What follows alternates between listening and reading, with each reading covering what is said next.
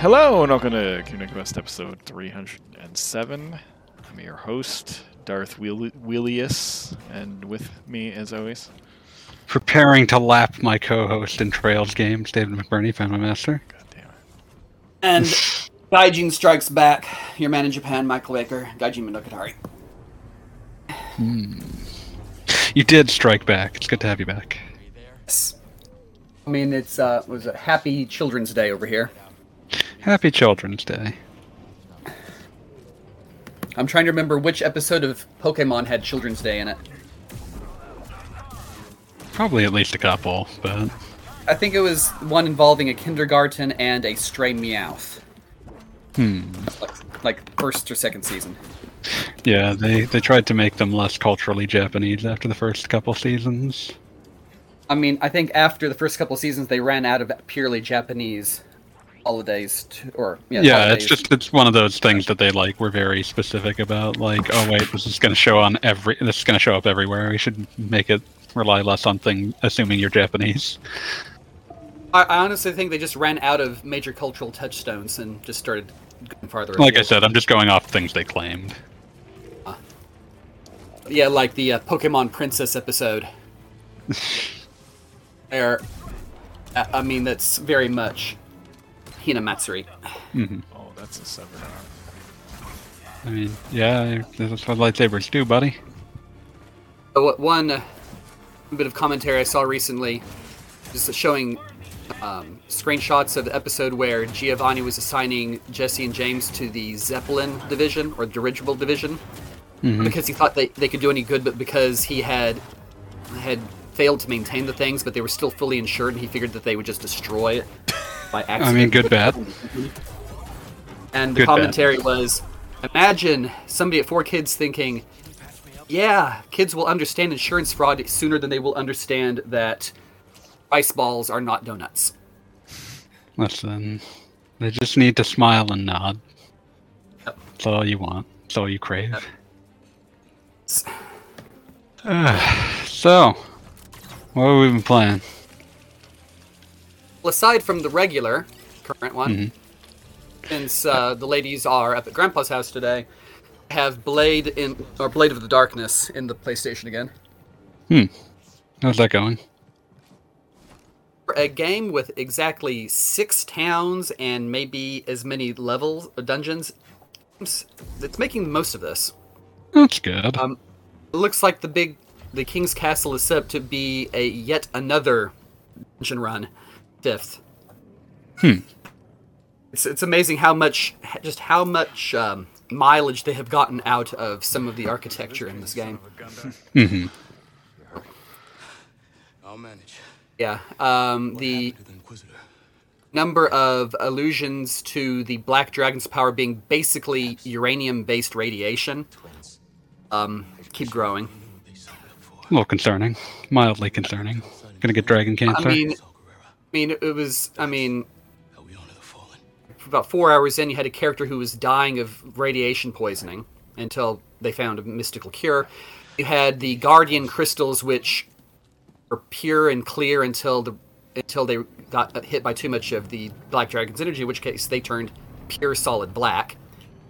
And guess what happens when you expose quartz crystals to radiation of uranium?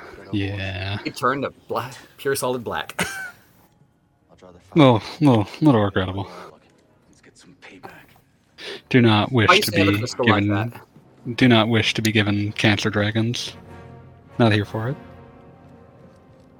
But yeah, the game just keeps going on. It's making really thorough use of its map and everything in it. So that's good. I'm still feeling a lot like a Final Fantasy VI period JRPG. That's always fun. I mean, very, very, very much like this should have been a late SNES game. Or even a mid-period SNES game. Except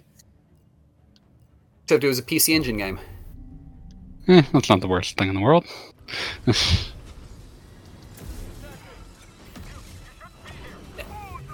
So it's definitely a thing of its own.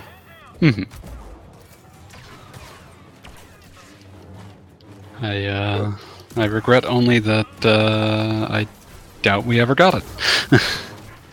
Oh, you would never have gotten this. No. Yeah. And as for example, monsters I'm fighting right now is a bunch of harpies that would definitely require some touching up on the full motion Minor sprites. Yeah, some sprite edits there. Yeah. Yes. There were 99 Yes, released TurboGrafx games in the US. Definitely not one of them.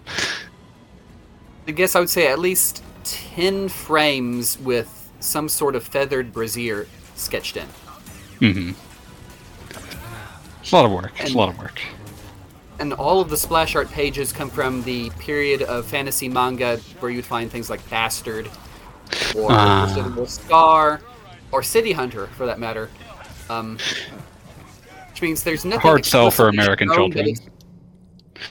there's nothing explicitly shown at all, but at the same time, it's quite obvious that none of the female characters are wearing underwear. Mm-hmm. So, Very hard sell for American children. no, perfectly easy sell for American children, very difficult for their parents. Well, yeah, that's what I mean. Like, you don't need to sell to children. They will go for anything that looks cool, but you do have to sell to their parents. And that's See that because it's that's also hard. got one of the better JRPG or like classic style combat systems I've seen. Neat. It's like the two party members and all enemies are animated, fully animated, and as the levels go up, the main character has basic attacks will hit like between 2 and 5 times. Both sides can dynamically evade. There's counterattacks randomly. It's a lot more interesting than the general fight cast evade of the late Super Nintendo period.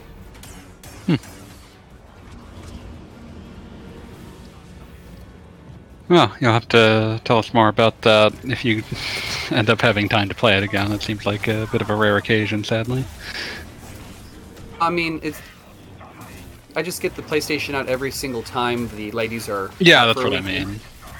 I'm currently up to like 17, 18 hours into this game, not counting accidental resets because I forgot to save and got wiped out last night. So it's probably a bit longer. And I'm probably about 70% through the game. Yeah, I'd expect. RPGs of that era typically aren't super long. I mean, Final Fantasies, you could guarantee like 50 hours. I mean, it depends on the Final Fantasy. Like, FF4 is like 15 to 20 hours.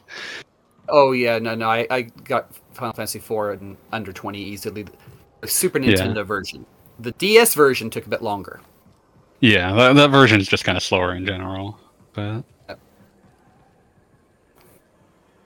let's see. Okay. Wheels, what you been playing? I did pick up Jedi Survivor when it came out on Friday. This is evident to anyone watching the stream. Yes. Because Star Wars, and the first one was really good, and this one is really good. Here. Noted Yes. Respawn fan, Wheels. Yes, people have been complaining about the PC version, but I'm playing on Xbox, and it's great. Yeah, console versions people seem to have no issue with. No? I mean, that's the general thing with the console versions. They're better tailored to their own hardware. Supposedly, hopefully. I went with the visual quality. What the hell's the visual quality mode? I forget.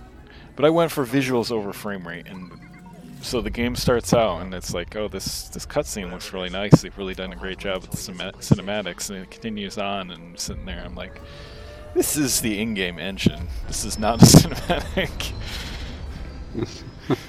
Yeah. Nice. It looks really good. And yeah, I've heard it's huge, so I don't intend on rushing through it. Just playing through it here and there, like I did the first one. So it's good stuff. In addition to that, I played some Legend of Heroes.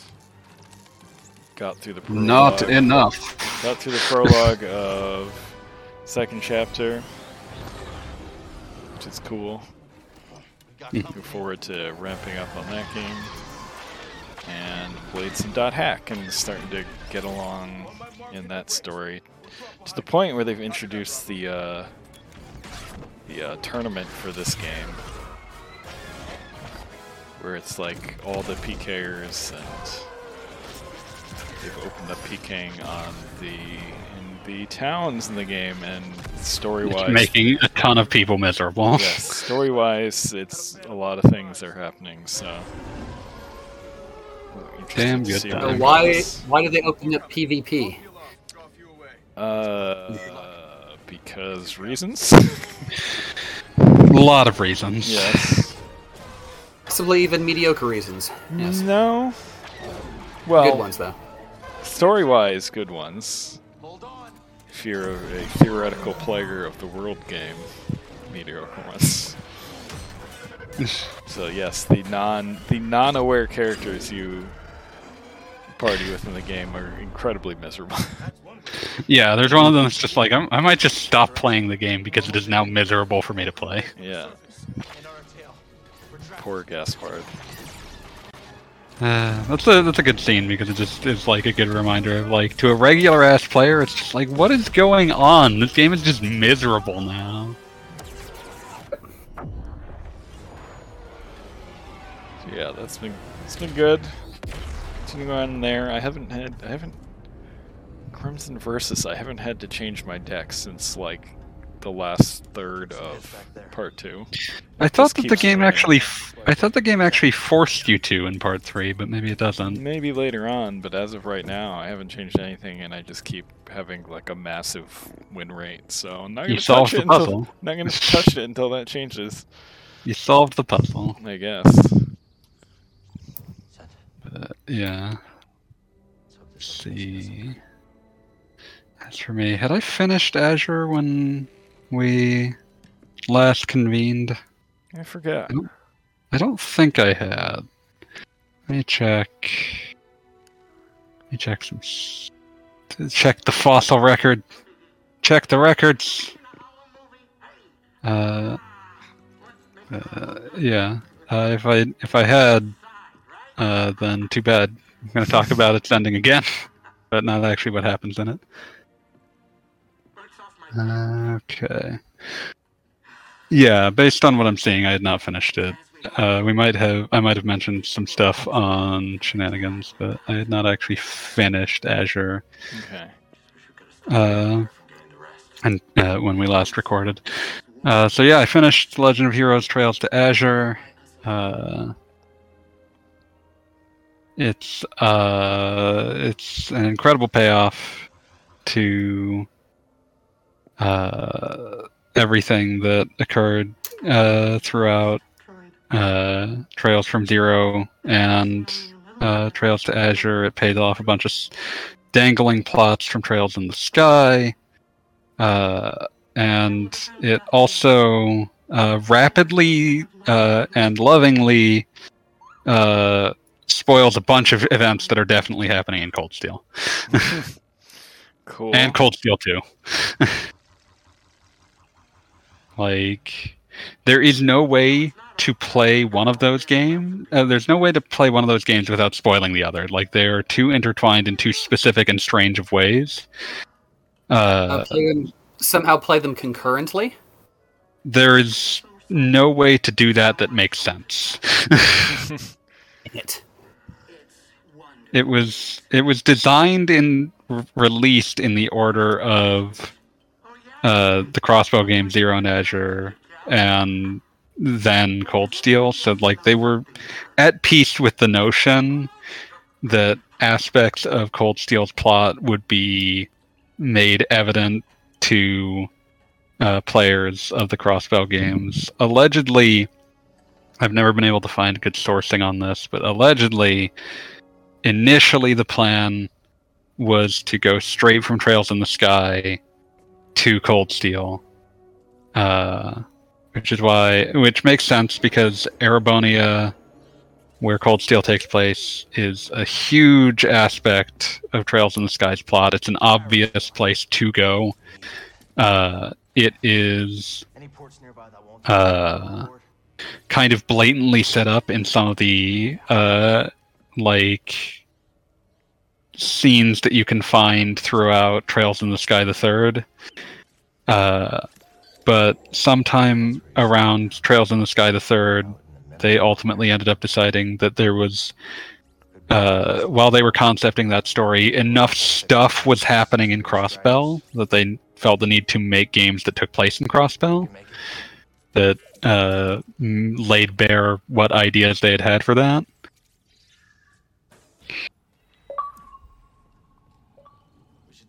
But yeah, it's very hard to talk about it without like I'm not one who's normally for worrying about spoilers. It's just like if a story is worth seeing, it's worth then getting disconnected ideas of what happens in it should not diminish it. But it's one of those situations where like I couldn't and that's one of the things that tells you that like a long story was worthwhile. I could not accurately convey what makes it effective in a summary. Great time to change up our equipment. But yeah, I adored that game. I'm very glad to know that the Crossbell characters show up throughout the later Cold Steel games and in Trails into Reverie because I want to see more of them. The final boss music from Trails to Azure, I think it's called Azure Arbitrator, is incredible. Like super good. That classic Falcom kind of jam.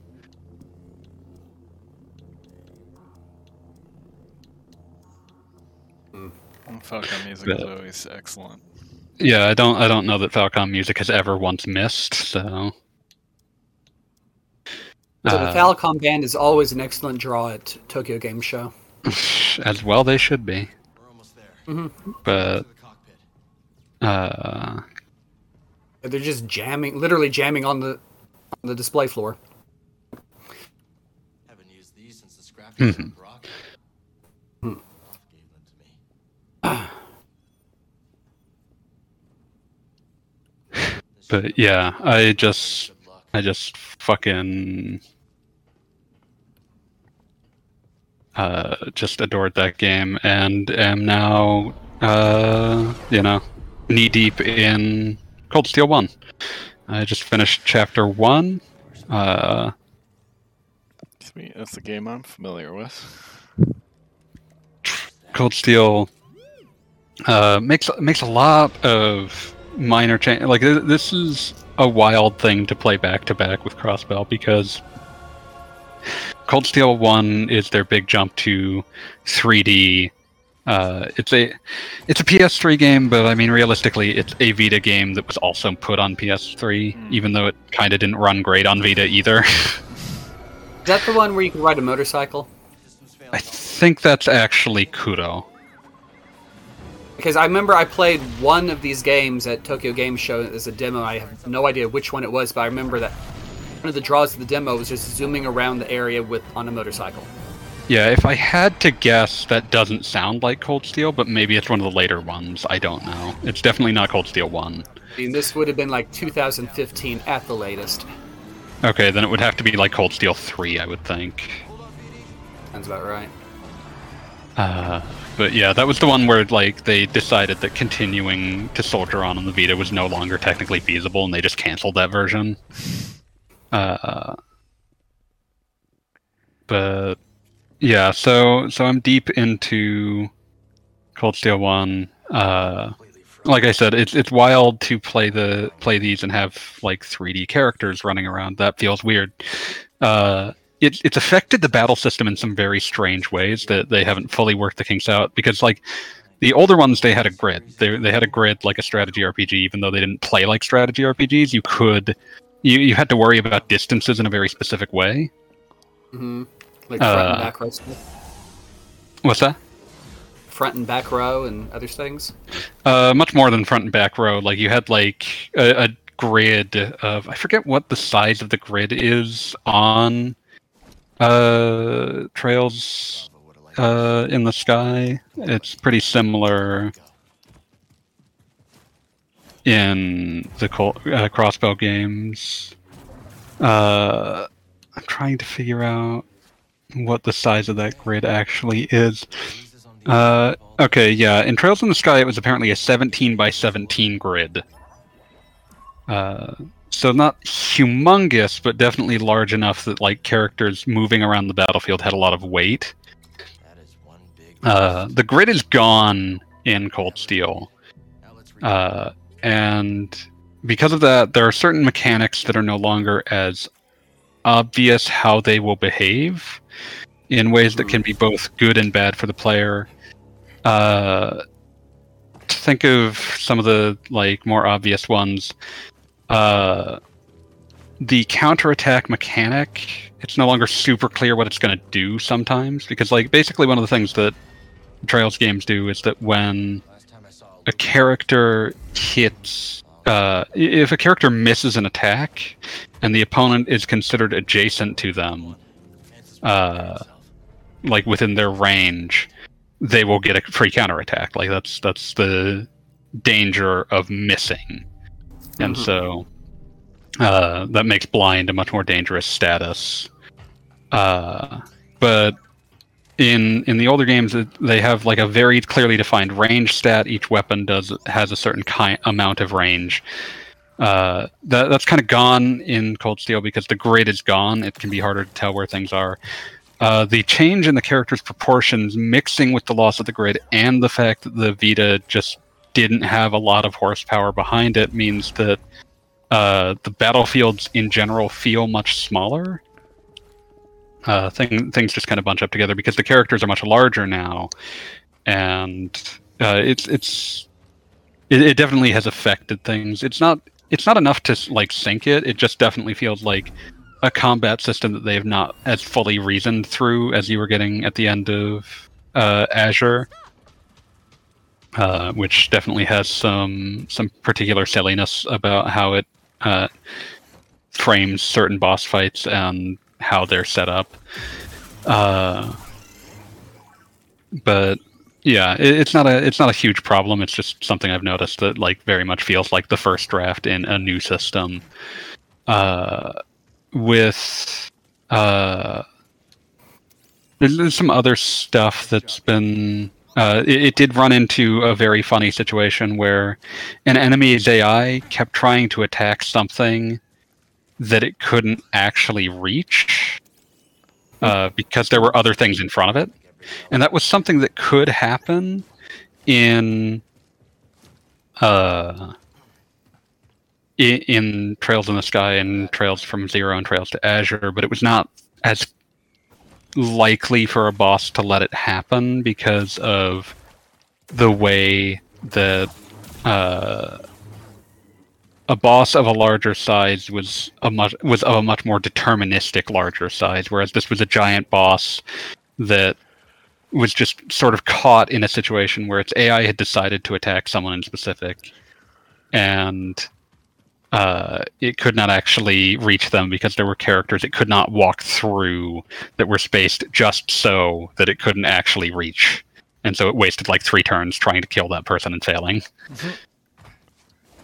But otherwise, it's been very good, very charming new characters, always fun. That same general sense of keeping the writing well thought out in a way that a lot of other RPGs would sort of brush off. Just generally, very very engrossing. I don't even quite know how to describe what kind of sinister hold these games have over me, but I'm now happily starting in on game like 6 of this binge, so doing something right. Yeah, it's doing many things right. But yeah, so that's been that's been a lot to it's been a lot. Just having a great time with that. Let's see. But yeah, and it's also been nice playing it on the Steam Deck because while that object is absolutely enormous and not the most comfortable thing to hold, it is possessed of a much better battery life than the Vita had, which means I can probably get like 6 hours to a charge on Cold Steel 1. As opposed to 2-ish? Yeah. It's Well, so on OG Vita anyway. the updated Vita I think had a slightly better battery. The updated Vita with a worse screen, and that's why it gets better. Battery life. Yeah, It made it worse. I mean, yeah, like that was one of those situations where like, I mean, there is precedent for Sony releasing a hardware variant that's shittier than the one they released before, but that was usually at end of life, like the PSP 4000 exclusive to the European territories. You've never even seen this thing. Yeah. It's ugly and very cheap looking. I believe it was referred to variously as the PSP E4000, and like the PSP Street at one point for some reason. I don't know what their thought process was with that name, but it was very cheap looking and feeling, and it removed Wi-Fi entirely, as I recall. No longer had brightness buttons. Yeah, no longer had a brightness button. We had to do that through the OS. For some reason, the PSP, like PS button logo was now like a touch button, which sucked.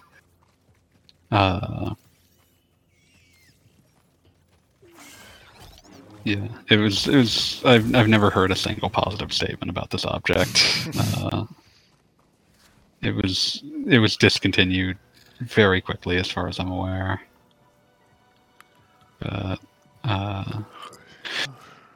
for some reason, it happened. But yeah, Cold Steel, having good times with that.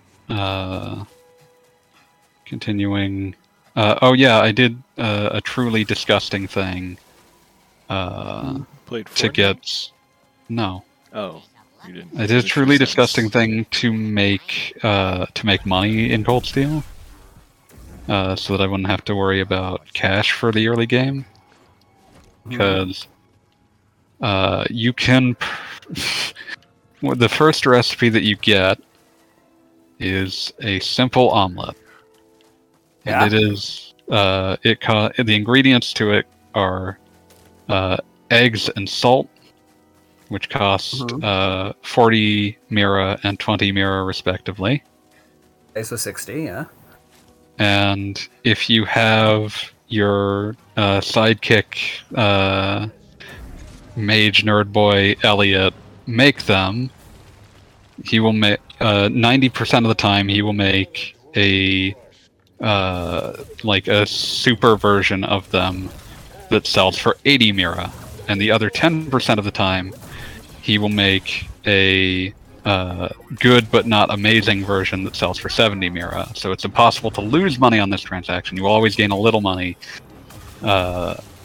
And so what I ended up doing while tired but slightly insomniac was sitting there and having him craft 99 omelets over and over and over until I had like 200,000 mira, because I could get like 2,000 mira per cycle. Nice. And so that I wouldn't recommend doing that to that extent, but it was a decent excuse to have some early game cash. I don't know what you were expecting that robot to do when you slapped it with your lightsaber, but you really should have expected explode as an option. I was expecting maybe cut in half. It's a robot.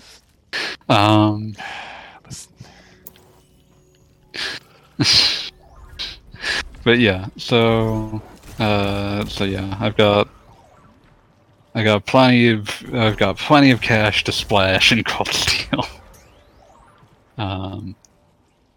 Currently, and also have gotten all of the academic points in the game so far. So that's good times. I'll be playing that for the next, well, that and its sequel, Cold Steel 2, probably for the next month. Possibly more. Who can say? Who can say in this crazy world? But then there's also Tears of the Kingdom coming in like a week. Mm-hmm. Almost literally a week from today.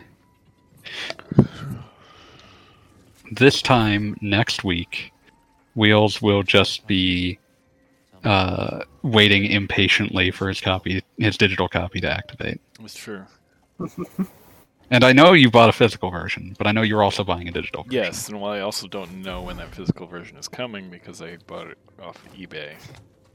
Yeah. So I have to wait for that person to get their copy and then mail it to you. Yeah, and I did buy from an eBayer in state, so it shouldn't be that long. But yeah, it still will take some time. Yeah, so of course you bought another version as well. Yeah, I'm gonna take advantage of that Nintendo digital voucher thing. Oh, that's a good idea. At least you get something out of it. 2 games for $100. What's the second game gonna be? Not sure. Maybe Advance Wars. That's a good choice. Yeah, I hear that's very good. Looks very good. Actually managed to hit number 1 on the eShop in the US. Yeah, that was nice to see. I'm glad people didn't forget about that game. Yeah. Yeah. I mean, that and the Battle Network Legacy of Collection have both outperformed what I would have guessed for them. It seems like all those Mega Man collections seem to do really well. Yeah, Battle Network Legacy Collection fairly quickly after release was celebrating 1 million copies, which which is quite good. I grabbed digital copy of half of it to start playing that at some point. Yeah, they're good. But yeah, quality won out there. But yeah. Man, I think the actual phrase is "quality will out." Mm-hmm. But it can also win out. That too. Yeah. Over in the current age of game development, it's not necessarily a given. Yeah, definitely not, which is why I was worried for both titles. But thankfully, seem to both be doing pretty well. But yeah. Nowadays, it's more often an issue of attempting to get quality in the first place. But yeah, everyone play Trails games. That's the moral of the last 6 months of I Q&A don't Quest. have that much time to myself, sorry. I mean, I've always intended to do that. There's so many games, and I'm honestly And really they trying keep to adding. get back. Keep adding to them. Yeah. Gaijin, you could always play the Vita versions. Make it sound so attractive. I mean, like the Vita versions of Trails in the Sky and Trails from Zero into Azure are, perfectly fine. Yeah, you don't really run into. And then Cold Steel 1 and 2 are also on Vita, and then you can just jump to the Switch version of 3 and 4. I'm a problem solver. I'm a thinker. And every indication is that Kuro no Kiseki is actually being ported to Switch in some fashion by Falcom internally. Sweet. Which will be interesting to see. Well, I look forward to binging on Trails games until East 10 comes out. And then I switch to their other series. I'm sure they'll be crushed. Yeah, East 10 Nordics looks very good. We've actually seen some footage of that floating around now. But yeah, I'm just having a ball. It's very funny. There's like a character in Cold Steel whose name is like she's hiding her last name, and for new players, I mean, obviously, it's not going to be clear what that name is or why she'd be hiding it per se. But for returning players, it's like, oh, it's obvious what your last name is. There's only one kind of name you would be hiding. I don't know if Wheels got far enough into Cold Steel that she just admits what her last name is. I assume you must have. You got to like chapter 4, I think. Yeah. I don't remember who you're talking about, but yes. Elisa. Oh, She- yes. She keeps calling herself Elisa R. Yes. But It's kind of Yeah. obvious. For most yeah, of if you have any, even a passing knowledge of the world of Trails, it's like, oh, okay, yeah, I can guess what your last name is. Well, I don't think you even, because I mean, I didn't, but I still felt like it was obvious just from passing references. As you go Yeah, along it's in just that one of those game. things where if you don't know what the significance of that is, it can be easy to not think about. But Yeah. yeah, it's just one of those things. It's very funny. And then of course, they have cavalier attitudes towards. It's fascinating talking to people who played Cold Steel 1 and 2 and then played the Crossbell games because they have some inkling of what was happening in Crossbell, but not a lot. And like- this makes more sense now. Yeah, it's one of those things where it's like some things were so huge that they obviously were news that reached the Erebonian Empire, and but like oftentimes not the why they happened. And Oh, that was my fault. Okay, yeah. sometimes it's your fault. Sometimes it's just like, oh, you only had a very dim understanding of what was going on in your neighboring country. But Much better. yeah, so that's yeah, no, it's very one of the things they can say that I really appreciated about Azure's story and how it ties into Cold Steel's is that the villainous factions of Azure and Cold Steel are not working together. They just are using the chaos that each other are causing to make things easier on themselves for whatever plans that they're attempting. It's like, this is a world big enough that there can be a lot of different people planning a lot of different things there without having to explicitly work together. This is a nice change from your usual skullduggery. Yeah, 100%. So yeah. Oh, Fireminer is asking Star Force collection when, and I Oh, feel like that gonna be one's- tough to do. I feel like they would have to do. I feel like what they would have to do if they did a Star Force collection is they would have to package in some other miscellaneous odds and ends, and it would be very hard to describe how you would market such a thing.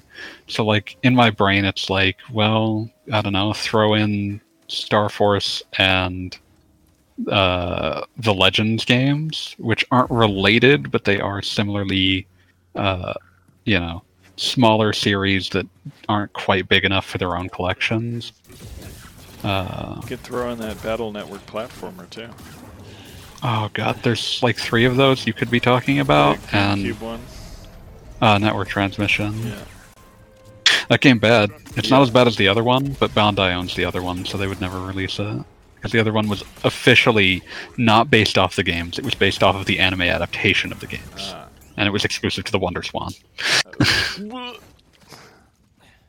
Listen, there are good Wonder Swan games, just none of them are Mega Man games. And none of them are easy to get anymore.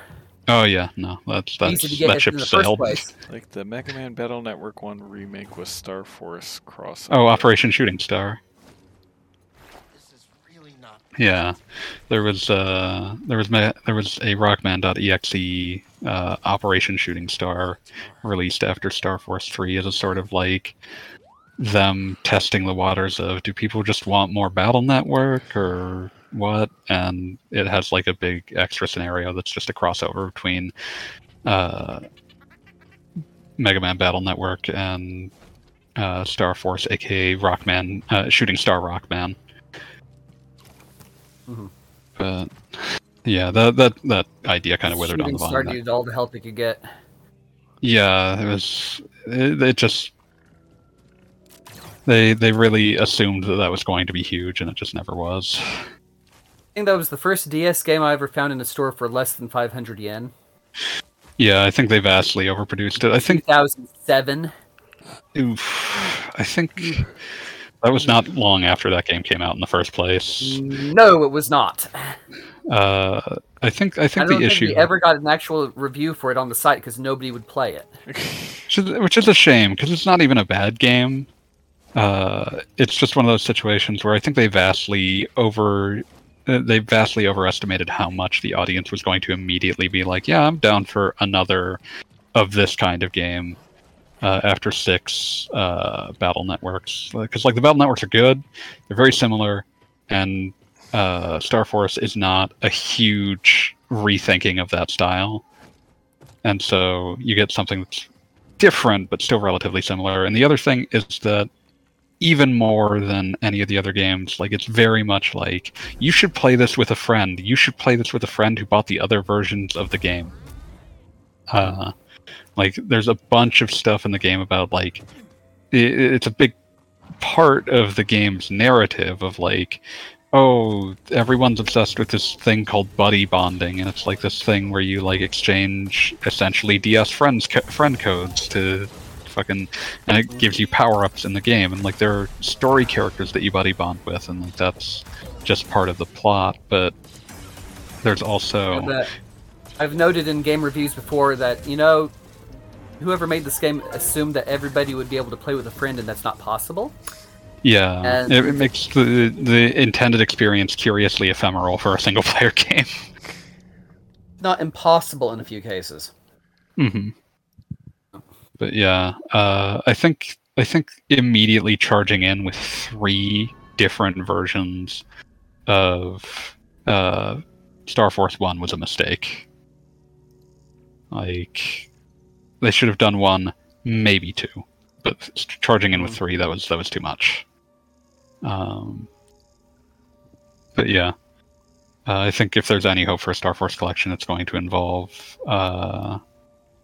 them pairing in some other, like, odds and ends, like Operation Shooting Star or some of the Legends games or some of the other weird stuff. Also, it's going to require that Wheel stop getting his ass beat in Jedi Survivor. Yeah. Okay, let's hit some of the stuff in the chat. Okay, it looks like you can get the Orbital Bike in Cold Steel 1 eventually. Joe is calling you Mace Windu for running with purple lightsabers. Mace Windu, cool. Fireminer asks if anyone wants to play Xenosaga 2 with him, and my response would be, I keep eyeing the idea of replaying the Xenosaga games, but I would have to go through Xenosaga Episode 1 again, because it's been 20 years. Any True Trails fan knows the cooking grind. Has anyone checked out the Run to Hero #1 translation for Dreamcast? I was actually just dicking around with it last night. Gross. Mostly just to make sure that... How do you feel about the Xbox version?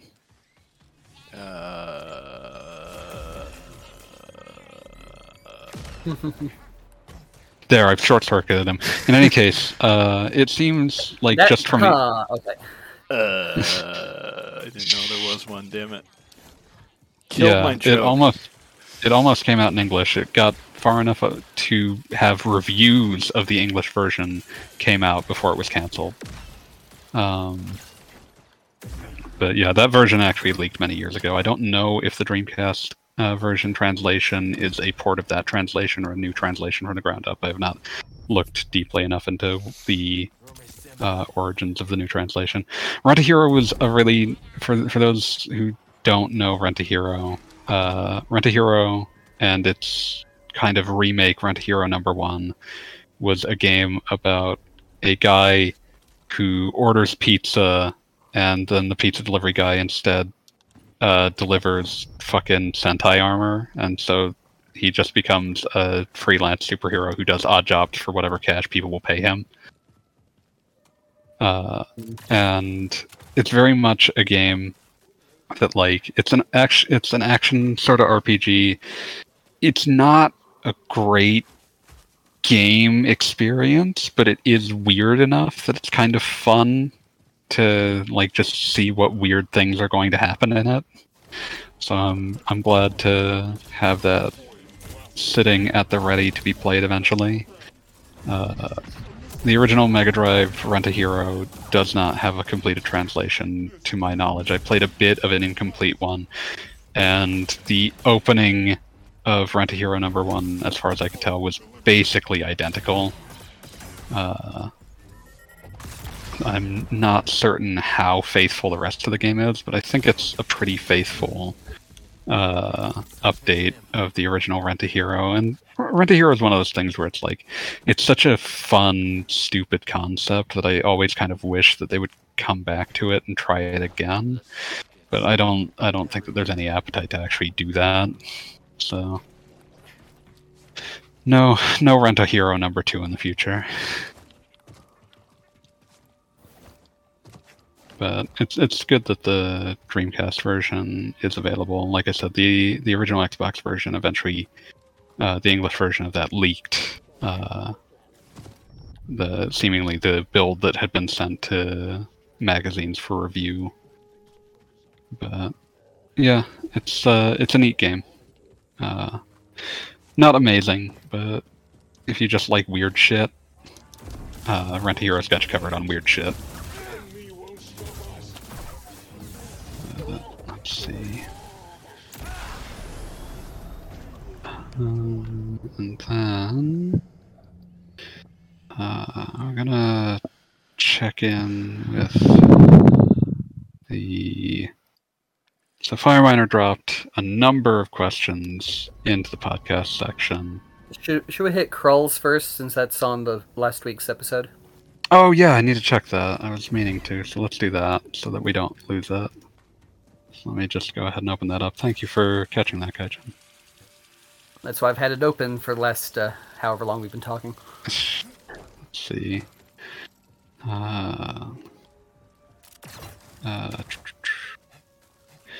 Okay, yeah. What games have made the biggest jump or dive in quality from one to the next in the same series, e.g. Zelda 2 to Link to the Past? Bonus points if any improvement is not down to hardware. Wait, what? I've been thinking about the hardware qualification, and very rare to find one that is not related to hardware, just because that many series that do multiples within a hardware set. Not anymore, Can anyway. you read that question And the for ones- me one more time? His argument was that Zelda 2 to Link to the Past was a precipitous leap in quality. Oh, okay. I heard that wrong then. Yeah, he said the biggest jump or dive. So I think he was using Zelda 2 to Link to the Past as a precipitous leap in quality. I was going to say, this used to be more common, I feel like, back when games would just sort of come out. Like, games didn't take so long that you could only make one in a series within the console generation. Yeah. Most of the examples I can think of are like Super Nintendo, where gameplay, the development cycle was short enough to make this possible, but also you can't manage the hardware condition either, because Super Nintendo's or the cartridges tended to have hardware upgrades within the cartridge. Yeah, I think if I were to pull one out that feels like a fairly, in retrospect, obvious one, I would actually say Dragon Quest 2 to 3. Yeah, that's the one. That's the first one I could really think of properly. I figured that you would catch that one as well. So Final Fantasy 1, 2, and 3, the jumps between those 3 games were massive, way or another. I have a really good one. Just partly because 2 was just that weird and experimental and trying everything to begin with. Yeah. What was yours, Wheels? East 5 to East 6. That is... Like, the thing that's wild to me when I play East 5 is, like, this is clearly just a prototype for East 6. Like, tons of East 6 DNA is just in here. I think that East 5 is a little underrated at this point. I don't think it's as good as E6, certainly, but I do think that its reputation is a lot worse than the game itself. Well, I want to think that some of that might have to do with just playing it when most of us played it, which is long after it originally came out.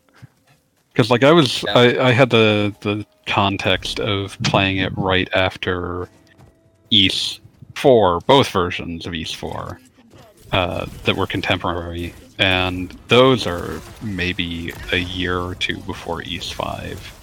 And while I do enjoy both versions of Ys 4 for a lot of ways, I do think that it felt good to play Ys 5, a game that felt like it was very much trying to make actual strides forward about how to improve the Ys formula, as well as it's a gorgeous Super Nintendo game, much more so than Tonkin House's work on Ys 4 Mask of the Sun. Fireminer says Ys 5 is not a Falcom game. Ys 5 is a Falcom game. Yeah, Ys 5 is a Falcom game. Ys 4 isn't. Yes. But Ys 5 was definitely Falcom itself. Other than the weird PS2 version, which I'm seeing credited to Arc System Works of all companies.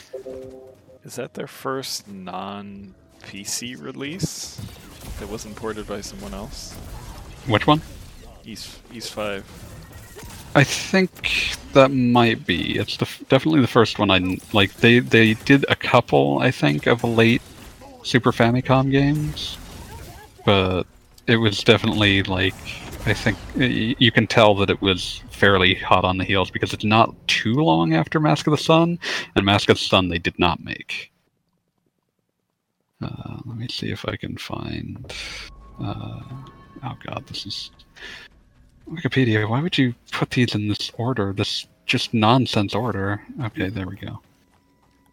Okay, so yeah, because they also didn't do the Super Nintendo port of Brandish either.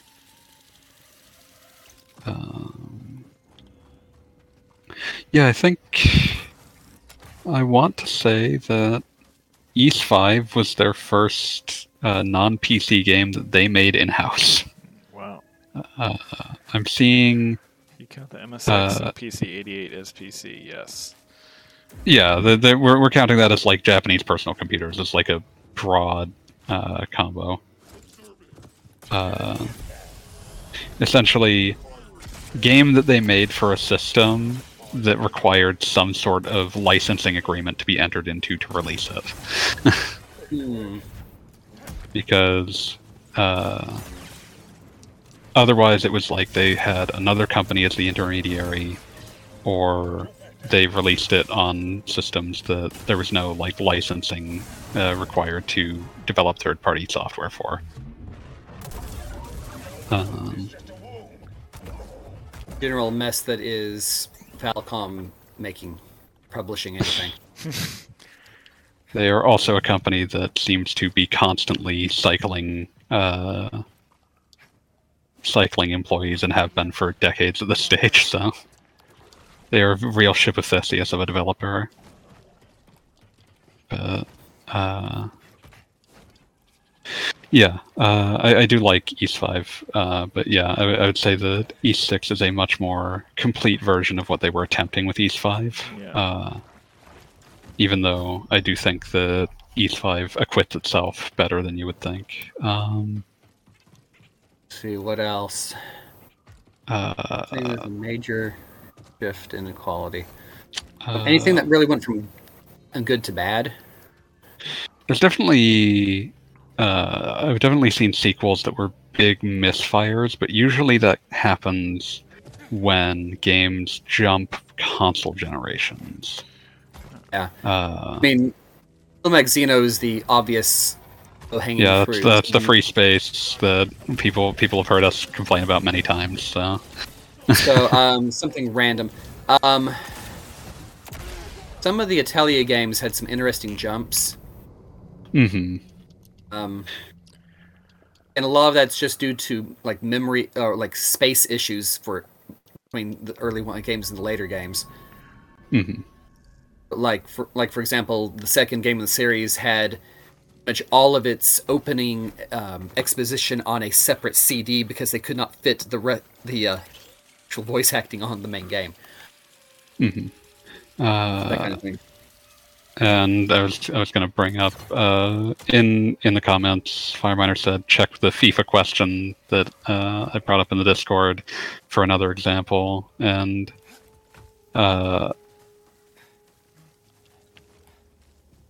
yeah, like that's yeah. There's a lot to unpack on that. That's I wouldn't even say that's per se a precipitous drop so much as a situation where like, the series has just been sort of in decay for a decade. In its decadence. Yeah. Yeah, we'll have to hit further into these FIFA questions because they're fairly interesting ones. Thanks again for always providing us with questions, Crow and Fireminer. Let's see. To hit some of these Discord questions. In retrospect, is there any game like Saint Anger in that it's bad, but it was nevertheless important as a means for the developers to work out their problems? There's actually a lot of games that I think actually do showcase, like, oh, they learned something and made something good now. The Mysterious Trilogy of Atelier comes to mind. I don't hate Mass Effect 1, but I feel like it qualifies for this because they like quickly determined what were bad priorities for the franchise and keyed in on what were good priorities, and so Mass Effect 2... and probably forgot what their priorities were after Andromeda. Andromeda, they actually, I can tell what they were going for. It just didn't work.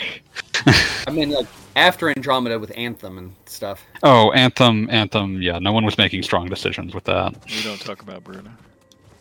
And again, reading through random stuff on the internet just to prepare for things, and across a thread discussing what was it, BioWare? BioWare. Various higher ups in BioWare stating that they were deprioritizing story. Yeah, there's some... And the commentary is like, yeah, this is part of the reason why Anthem failed, is because they were relying on everything to come together like it usually does for their games, but not realizing that story and narrative are the glue that's holding their games together. Yeah, there's... I recommend this channel a lot, but the YouTube channel of Mark Dara, who was an executive producer at BioWare for like a decade and a half, has a lot of good, like... postmortems about the games that he worked on, and like one of the things that he goes on about is in a few of them is that like the quote-unquote secret sauce of BioWare is the characters. Like the story only has to make enough sense because like it's the characters that keep people coming back. Yeah, exactly. And he like whenever he has brought up Anthem, he still has like a video coming about like a postmortem on Anthem, though that may take a while because he's also doing consulting work on Dragon Age 4 at this point. But like whenever he's mentioned it in the past, it's sort of like so like people were not making strong enough decisions on that, and there are some there was some point where BioWare was sort of losing a degree of sight over what their strengths were, and you could kind of see that in like there was like this big identity crisis that the major Western RPG developers had at that time, BioWare and Bethesda chief among them, where like their games were bigger than they'd ever been, and now somewhere along the chain, whether it be the developer or the publisher, there was like this idea that to grow their market further at that point, they needed to like this is not don't ascribe this to anyone else. This is like the observation I've made strictly as like someone watching it. But it seems like in order to grow their market share, they felt like they needed to sort of eat into each other's market. And so Skyrim was huge, so bits of Skyrim find their way into BioWare games, and like Destiny starts getting huge, so bits of that kind of game find their way in, and that's how you end up with Anthem. And that's the normal kind of thing where everyone tries to copy the current big thing in hopes of being the best big thing, and yeah, only and really work then with open world and nothing else. and then the other thing is that you have, on the other end, you have Bethesda Softworks doing Fallout 4, which clearly is attempting to do more like emotional storytelling than Bethesda had previously done. There's a bit more going on, and it's just a complete failure. They do not have the game structure and the way that I'm not going to say that Bethesda games have bad writing. I think that they have functional for what they're supposed to do, but they're not supposed to really drag you. They aren't emotional games in that sense. In the like, you don't get invested the same way that in characters the way that you do in BioWare games, and trying to make you invest inevitably doesn't work because of the kinds of behavior that the games themselves encourage are antithetical to treating the world like a place that you care about. I mean, otherwise, who would actually set off the nuke? And of course, like, that is like definitely a choice that exists to be wrong, and that's fine. And BioWare games have plenty of things that are like less extreme versions of set off the nuke, where they are a choice that exists to be wrong, just to make it so that there's more weight to making the right choice. But the thing is that like they're always big ideas. They don't zero in on small things the way that you have to in order to sell characters. And when they try, you end up with Fallout 4, where people felt stifled by the way that you have to interact with the quests, because they still weren't zeroing in on small things, but like when you had conversations, the infamous joke is that there's, for the most part, like when someone offers you a quest, there isn't an option to just say, I don't want to, and just ignore them. The quest will end up in your quest log, because even like no is treated as sort of sarcastic yes. And like that. Basically, it's like whenever somebody says, "Oh, we need to focus on our core competencies," and that what they really mean is we need to figure out how to do everyone else's. Yeah, and it's one of those things. Like I think that both companies have kind of moved away from that. Like that period where they were trying to ape aspects of each other's style, but it definitely, I think, hurt their games in the tens. Both companies, I think, were made worse by trying to inexpertly adopt aspects of each other's styles and producing things that ultimately were ill-suited to both. Joe says he set off the nuke in Fallout 3. Yeah, I mean, people do that. I instead shot that guy in cold blood after he suggested doing such a thing. I'm trying to remember. I played like 15 hours of Fallout 3 and decided I was basically done. I finished it. It's kind of bad. Yeah, that's generally the consensus. It's not the worst thing in the world, but it's just one of those like, I don't need more of this in my life. I do still need to play New Vegas. I have it on the deck. I've got Fallout 3 and Fallout New Vegas for PlayStation 3 from Mac years ago, and I still haven't actually played them. Those are not the versions to play. I'm just going to put that out there. The Game of the Year editions of both. Yeah, still not the versions to play. The Bethesda's engine never ran well on the PS3 is the problem. And like not in the sense of just like, oh, this has slowdown. It's like in the sense of this crashes a lot, and sometimes it loses shit when it does. Well, I mean, it's not like I ever have enough time with the PlayStation even then to really get into them.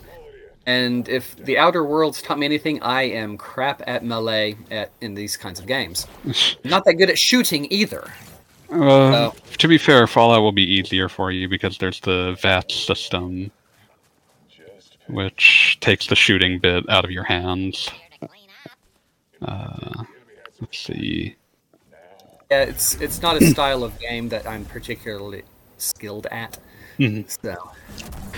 And Joe says, excuse me. Joe says, New Vegas runs great on Steam Deck, and yeah, I've messed around with it a bit, and it seems to run about as smoothly as that game ever has. So I'm looking forward to giving it more of a fair shake. But yeah. God, speaking of Fallout, I've been watching some videos about extremely weird Eastern European Fallout mods on YouTube by a guy named Warlocracy. Oh, see, I thought you were going to say Eastern European Fallout-like game Stalker. Oh, he's done videos on those as well, but there's an extremely weird Fallout like 2 mod that's a crossover mod between Fallout 2 and Stalker that I believe he described as essentially the room of video games. But yeah, those are very good if you're interested in extremely esoteric aspects of post-Soviet area, like post-Soviet bloc area RPG culture. Those are fascinating. Didn't miss these. But yeah, oh god, there was another. What was the other thing that I was looking at? There was, oh yeah, the single weirdest thing that I saw a video of.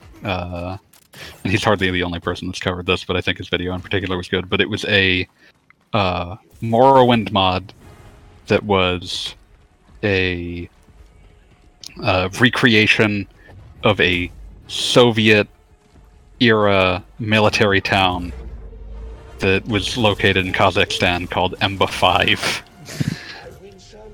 And just sort of like wandering through that and like sort of piecing together the kind of person who would create such a thing. And that is utterly fascinating to people. Especially when this recreation of this Soviet-era town also has aspects within the mod that attempt to justify why it's there in Morrowind lore. And the answer, as with so many things that involve weird technology in Came from outer space. fucking Elder Scrolls, is the disappearance of the dwarves. Yes, never mind. It's always the disappeared dwarves in Elder Scrolls. Because they refused to ever explain what the hell happened there. They did not explain what happened other than they had way too much technology, so surely they could have just made this random Soviet town. Surely. But, yeah. They're never going to explain it because it's Too useful. It's too useful and too huge a plot hole to fill. Yep. But yeah, if you have some time to kill and need something to throw on in the background, those videos by YouTube user Warlocracy are quite good. Nice. But let's see. Okay, let's put some more questions. Which game is like Be Here Now, and that you can literally feel the disintegration of the developer as you play the game? I was about to say SNK versus Capcom 2, but to compare it to Be Here Now, it's too harsh. It's also not really fair because Capcom is the one who developed that one. You can tell because all of the SNK sprites are new, but all the Capcom sprites are old. So what is Be Here Now? Be Here Now is the third album by British 90s British institution. God, what is their fucking name? Why am I blanking it? Is it Oasis? That sounds right. Gin Blossoms, Wallflowers, Wall Definitely Blossoms? not. What?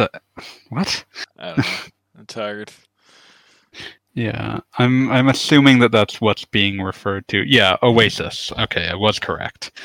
But basically, Oasis's, I believe, third album. Yeah, third album, Be Here Now, was infamously described by.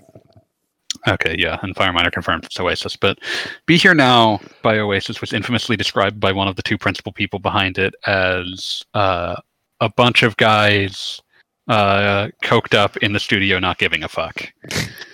Lovely. It That would be is. Red Company, but Red Company's still better about actually making a game at the end.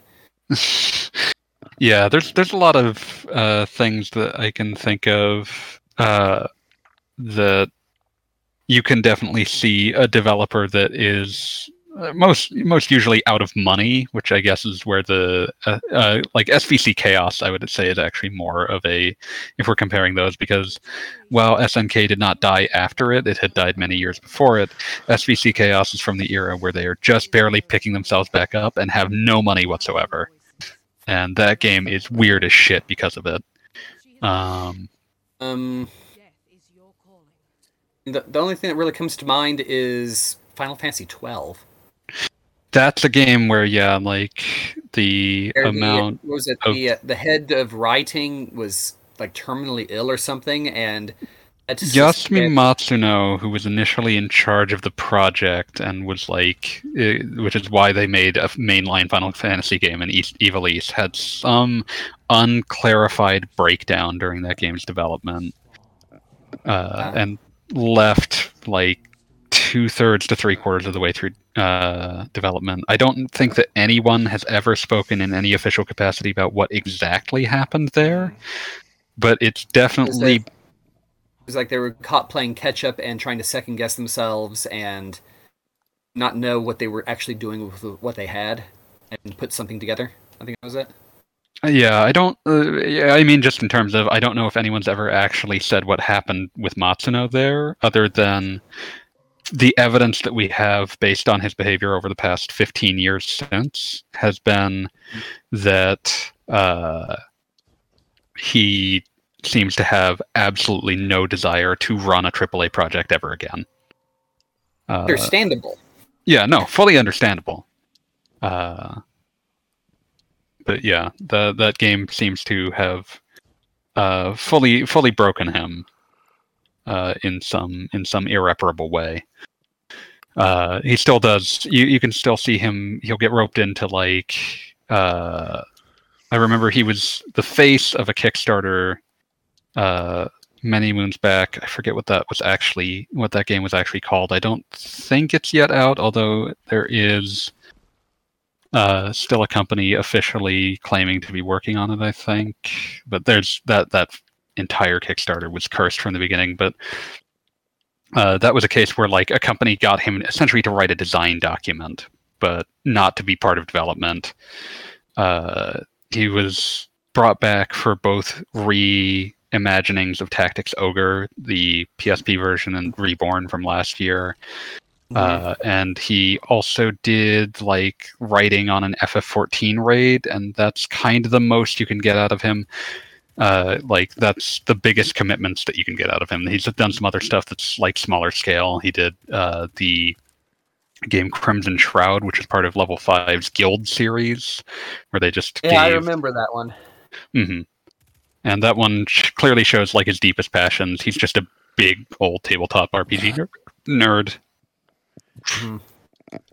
I'm kind of hoping that someday he'll get himself straightened out enough to just start his own indie studio and make random weird little things for the game market over here.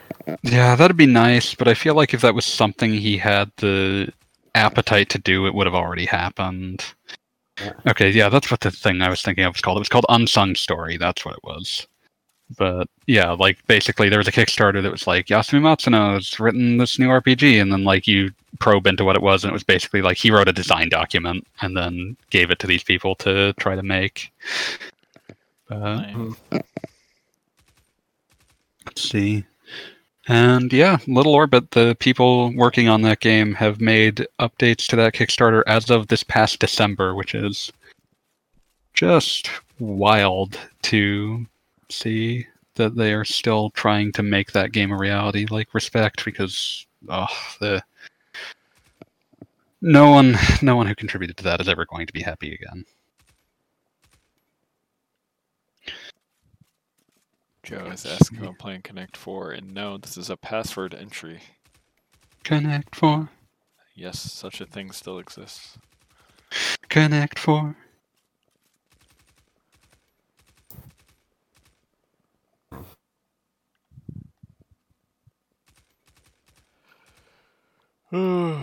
Sorry, I'm just saying Connect 4 over and over. Connect 4. Connect 4. I like Tetris.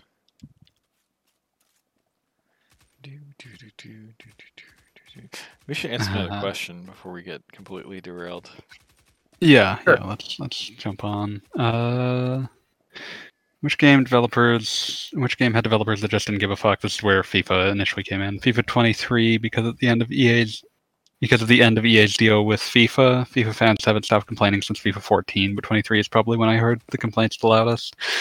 I mean, I don't know that anyone has probably ever felt more like their job was pointless than the people who have to keep doing updated Switch versions of FIFA games, which I don't know when they finally stopped. But they haven't, because there was another one this year. Oh, Lord. I would imagine they'll be stopping now because it would require more of an overhaul. Basically, the FIFA versions on Switch were quickly declared legacy versions, which means that they were they weren't even pretending that they were updating features. It was just like, this is just the last year's game, but with the updated set of players and teams. And I don't know that, I'm sure that was just an EA mandate of we don't want to devote a lot of money to this, we don't want to devote a lot of time to this, but it makes money, so we'll keep doing it. But it was very much like they just, people working on that must have felt, honestly, just why am I even here? Joe tried justifying the salary and hoping they don't get fired too soon. Sounds like he did not have a good time. I have yet to hear anyone having a good time with Redfall. Yeah, I'll give it a try in 3 months when it's patched. Yeah. We'll see what it's like then. It sounds like a particularly bad Bethesda launch. Mm-hmm. And yeah, I actually was watching a stream on the side of it yesterday, and it was just like, what is this? The answer seems to be weird RPG Left 4 Dead. What the fuck? Prey died for this. Maybe if they had advertised Prey, we could have gotten Prey 2. Well, Prey. It would probably have just been called Prey because there are 2 games in the Prey franchise, and both are called Prey. So I would assume that the third one would have also been called Prey. But spelled with 3 I's instead of a Y at the end. Then you know what? I'd be here for it. They could have just sold the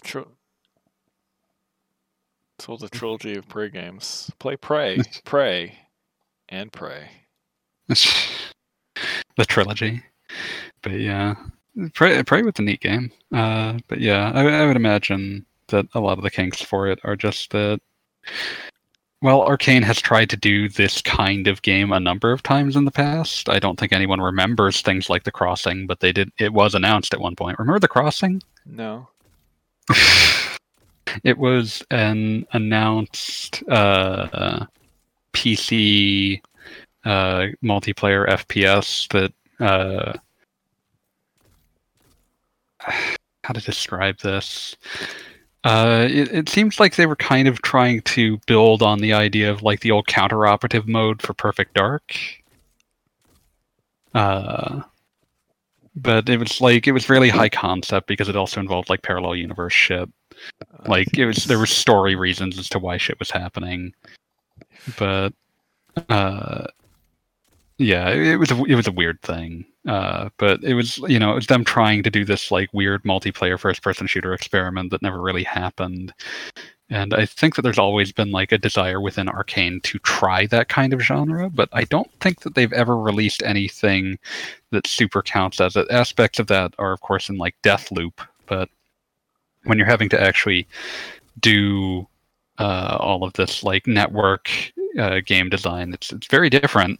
It requires a lot of very specific knowledge to do properly, so I can't exactly blame them for having had issues. But I think that, give it a few months of patches and it will at least be interesting enough to fuck around with. But let's see. Okay, but hitting this question again. I'm trying to think of game since the big issue with anything where it's like, games where people didn't give a fuck, you run into this issue of like, usually if people don't give a fuck, the game just never finishes. Like it's very hard, like because game development is so hard. If people don't care, the game just kind of never ends up happening. You will find cases where people care about the wrong things and produce nonsense or like just poorly thought out things, but it's very rare for a released game to reek of not caring. Already. What's that? The part where they didn't care about the right things or just had poorly thought out things. We've mentioned several instances of this already today. Yeah, we tend to come back to this topic. Okay, but we'll if I can think of anything else, we'll circle back to this. Now that I've made restoring old PCs my new hobby, I've been trying out old PC games. It struck me how EA has been putting less and less effort into innovating FIFA. While these games have been always following an iterative design model, you would expect some major shakeups every 4 or 5 years, or between 2 World Cup titles. It's not been the case for the last half a decade. What do you think caused that? Games take too long. Yes, that's where these games become too big for the team handling them, that they couldn't do anything else. Yeah, basically. EA has done some kind of cost-benefit analysis to see how little work they can get away with. I mean, I'm sure that like the cost-benefit analysis for that is not a complicated one. It's just, if we actually go to this kind of trouble, we won't be able to put out a game every year. It's definitely not because there's nothing left to innovate with FIFA. I know that they have withheld bug fixes or removed features from games so that they would have something for marketing the next title. Yeah, it's just one of those things, like, there's tons of stuff in there that I'm sure you could ask any developer on the team and they would say, yeah, that needs to be re-architectured, that needs to be torn down and rebuilt from scratch. And there just isn't time. There isn't an appetite within EA's corporate structure to sit out a game for a year or to try to make the best FIFA game, because the audience wants a FIFA game that reflects the current state of football, and so they often more so than they want like a lot of these features to be re-architectured to be the best version of themselves. So the internals. How many series can you actually point at that actually have annual iterations? It's become basically just that and like Call of Duty, like that and Atelier, but Atelier manages it in a completely different way. Yeah, there's a lot of tag teaming going on with Atelier, I think. Yeah, and that's also how Call of Duty is, and I'm sure to some extent that's how the simulation sports games are doing it as well.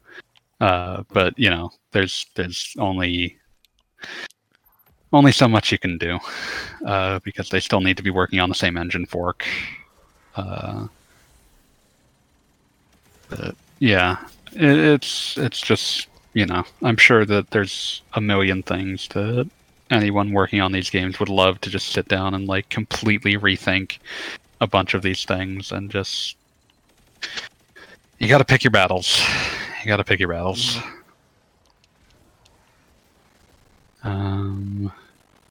How much have loot boxes and gacha screwed up sports games? Like, oh Lord, I've occasionally thought like I'd like to play a modern ass basketball game or whatever, and then I'd look at what NBA 2K is and don't. So that's as much information as you need from me. There's definitely a shift in the design language and development process of FIFA after Ultimate Team was introduced, and it was not a good change. FIFA World Cup games are definitely a victim of loot boxes because of how hard it is integrating it to Ultimate Team. Yeah, it's 100% like that's the other thing, is that like sell them a new game every year to make sure that they're still on the Ultimate Team train, because people can spend way more on that than they can on the individual box product. Same thing with the NBA 2K games. Just play the NBA Jam. The games as a service bandwagon doesn't usually take into account the fact that self-contained games tend to be more popular. Yeah, but you want whales. Yeah, but the problem with whales is that, I mean, there's generally only 1 or 2 whales and a whole bunch of minnows. Yeah, but Well, don't tell that to Sony and their plan for 10 live service games. I thought it was 12. It was some insane number by 2026. It was 10. The Okay, last yeah. article I saw. Which is Yeah, it was an absurd. insane. Like, it isn't a like. I have to imagine that internally they don't even expect all of these to succeed. I They're just hope hoping not. that 1 or Yeah. 2 succeed. Yeah, like the thing And I there read is was simply they were not saying like, supply "Oh, to this is a serve. tough market, but we're still going to do it." Essentially, It's like, why? Like, I by guess. 2025, 2026, this business model is going to be, unless you're the best of the best, it's going to be poisonous, I think. Yeah. Because people just don't trust these games anymore. Like, it's harder to lure in whales because no one expects a live service game to stick around anymore. Yeah. But They're not Yeah. designed to stick around. They're designed to make as much money as in a shorter period as possible and then die. Yeah, I mean, we just had Apex Legends Mobile, which was popular and voted like best iOS game, just shut down after like a year. yeah, it just is like there's a limited amount of whales out there, and most of them have already picked their pond. Yeah. Again, it's relatable to like during the big MMORPG craze where everyone was trying to be the next World of Warcraft while Warcraft was already or was still there. hmm And like there's not enough room for 2 Worlds of Warcraft. Yep. You need to not just be as good as World of Warcraft. You need to be better enough than World of Warcraft that people actually leave World of Warcraft to play you, and that was none of them. Either that or you just need to not be World of Warcraft and be something else. Yeah, you need to be sufficiently different that someone who didn't like World of Warcraft would play you. There are plenty of people who don't like World of Warcraft. It's like it's okay. Let's see. Fireminer says this way: if you have to play a live service game, play something from developers specialized in it, like MiHoYo.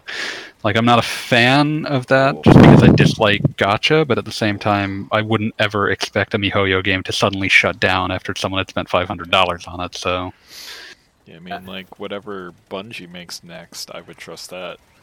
yeah, because I mean, I would trust any developer who has seen a game come out, not do as well as expected, and pushed it until it became playable anyway. And to some greater or lesser extent, that would be Destiny 2. Yeah. But yeah, speaking of, one of those live service games is definitely whatever weird marathon reboot that's been an open secret at Bungie for 1.5 years now.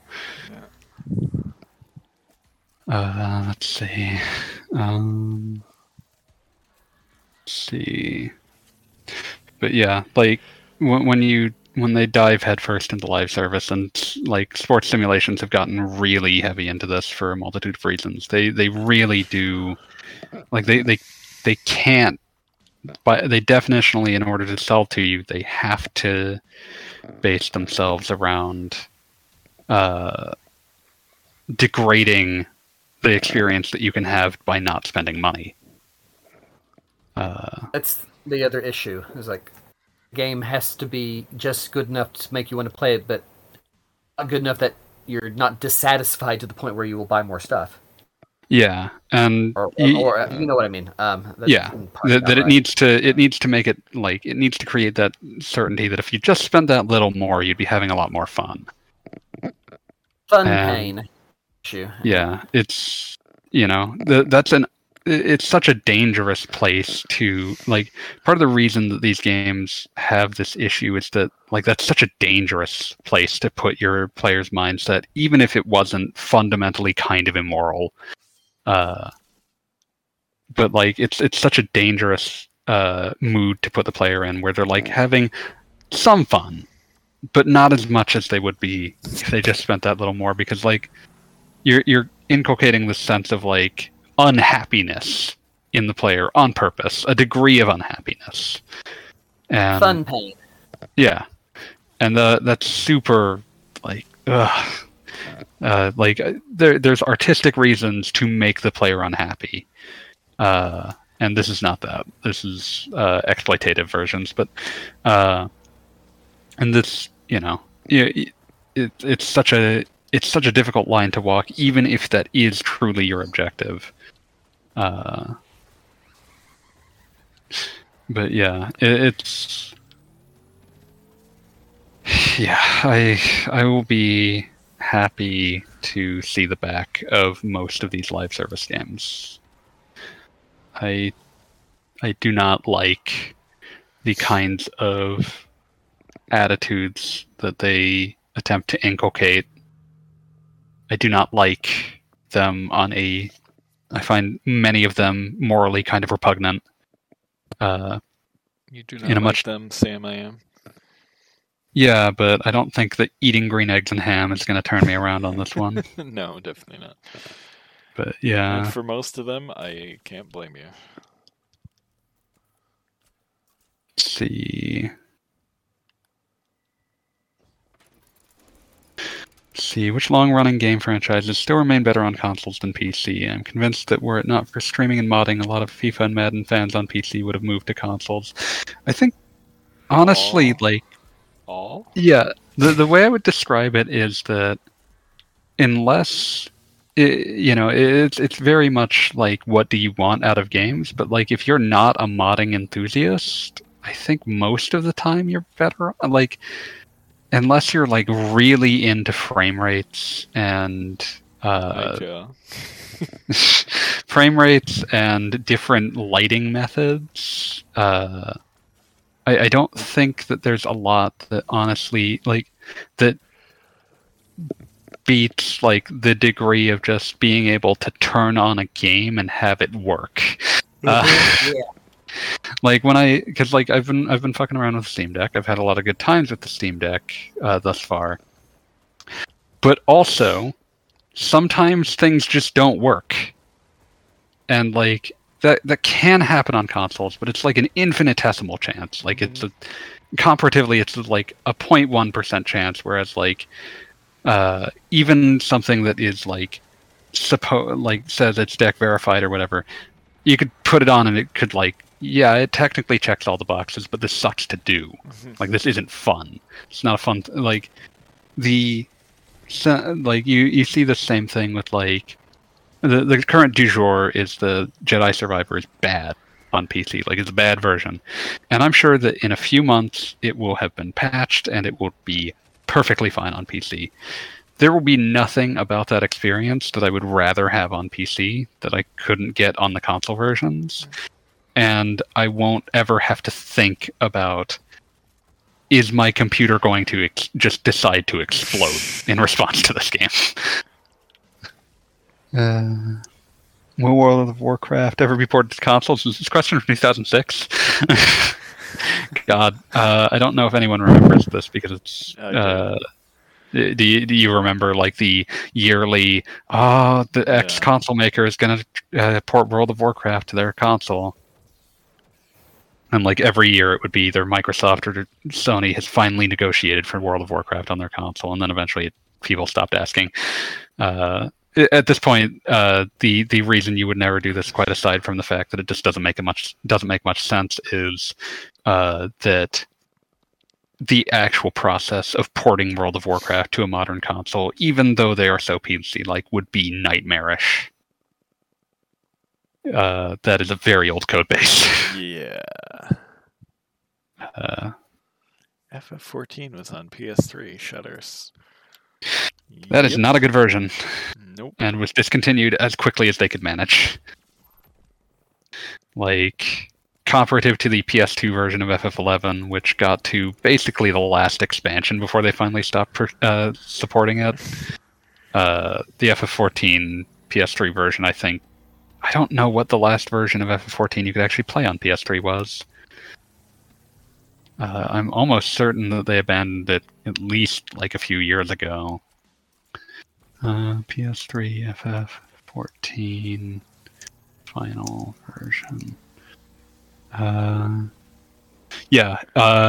I was going to say half a decade ago, but was like they can't have done it that quickly. No, half a decade ago they ended PS3 support of FF14. So yeah, that was something that they very quickly decided that they did not want to have to deal with ever again. But yeah, let's see. Now that EA and FIFA have parted ways, which other highly corrupt and greedy sports association would you rather not see involved with video games? Hypothetically, of course, NFL, NHL, CFA. I mean, NFL's kind of the free space in America. The IOC. That one. Yeah, that one. Yeah. Actually, probably that one's the winner. Because holy shit. Winner. Yeah, like anytime you see are they actually involved with Mario and Sonic go to the whatever Olympics, or is those are officially licensed. But yeah. Yeah. The Olympic Committee, the Olympic Commission is grotesque. The games are never good. So maybe just stop. I kind of liked how Mario and Sonic at the Tokyo Olympics had the time travel thing where they went back to the 1960s. Oh yeah, no, that was cute. But yeah, I do not want to give a red cent to the International Olympic Commission. Let's see. But yeah, good job on that one. That's number one with a bullet. Let's see. Remember Blade and Soul? No. I remember the name. Yeah, the name is familiar, but I couldn't place anything to it. I'll be right back. Continue on. If either Sony, Microsoft, or Nintendo gave you the option to buy into a subscription so that your console's home screen would not show ads, would you buy it? No, because I've mentally learned to never pay attention to them. I was thinking my Switch has ads. Think back, it probably does. I just don't remember noticing them. Yeah, they're not on your home screen per se, at least not often, unless they drop a game trial on you. They're in the news section. Yeah, I make that whenever I'm taking the thing out of sleep mode and have to press the button 3 times, whatever. Yeah. Yeah, there will be things on the left side, but it's like, okay. Yeah, those are the most unobtrusive thing in the world. I have no issue with those. I'm bother paying to get rid of those because it bother me. Yeah, there's slightly more of an argument to be made for the PS5 and Xbox Series, the way that their UIs are set up. But honestly, I would honestly just pay for a better UI before I would pay for the ads to go away. The ads are whatever. I don't like them, but they're fine. How bad are they on the Xbox? They just sort of fill up random squares in the UI as you're doing things, which is just whatever. They typically aren't obtrusive enough for me to have an issue with them. And then the PlayStation UI is just a goddamn mess. The way that that's laid out is antithetical to how my brain works. I have no idea where I'm going with those, but the ads are problem number 10,000 on that list. Which trash game are we talking about? I'm talking about the PS5 and Xbox UIs. But yeah, I don't have a particular... I don't find any of the ads on those services particularly obtrusive, and I don't think they would ever even offer to let you get rid of them, because I don't think they're actually making money off of them per se. The running of them, not a lot. The percentage on that's not great. The answer would be more that they're making money off of the the boost in discoverability of various products that they want to sell you. So I was gonna say the Switch ones tend to be mostly Nintendo's own news line. Yeah, Nintendo, anything that they've entered any sort of promotional partnership with tends to get pride of place in those. And then they'll also throw in hey, this is on sale. There's a big sale happening. It'll also be things like Nintendo Directs and other things. Yeah, it's just ways to keep you I generally care about what Nintendo's releasing, so I don't particularly need that to go away. So yeah, I don't think I'm the audience for this. They don't bother me typically. Typically, what bothers me about the UIs is not the ads. What were we talking about? Ads in the UIs of Sony, Microsoft, and Nintendo systems, and if we'd pay for a subscription to get rid of them. Oh. And I was Nah. basically saying that the Nintendo ones are so unobtrusive, I forget that they exist, and my brain filters out most of the PlayStation, and Xbox ones. So I would honestly just pay for better UIs, even if they kept the ads. But, let's see. Next to the classics. I was gonna say, I'd love to pay for a better Sony UI. Yeah, feel I like made the same complaint. They've been getting progressively worse since the PS3. Yeah, I wasn't in love with the cross-media bar, but it at least seemed consistent. This is just the PS4 and 5 UI just feels super arbitrary. Let's see. Next to classics like idTech, do you think which open source engine or application we are going to see see the most in the games industry? Godot. You're not going to see anything written in Godot. Still waiting for its success, yes. Unreal. Yeah, Unreal is the big one, but I think that was probably supposed to be included. Like Godot is like, as far as I can tell, a solid sort of small scale engine, but I don't think you're going to see it in like big projects, if that's what you're getting at.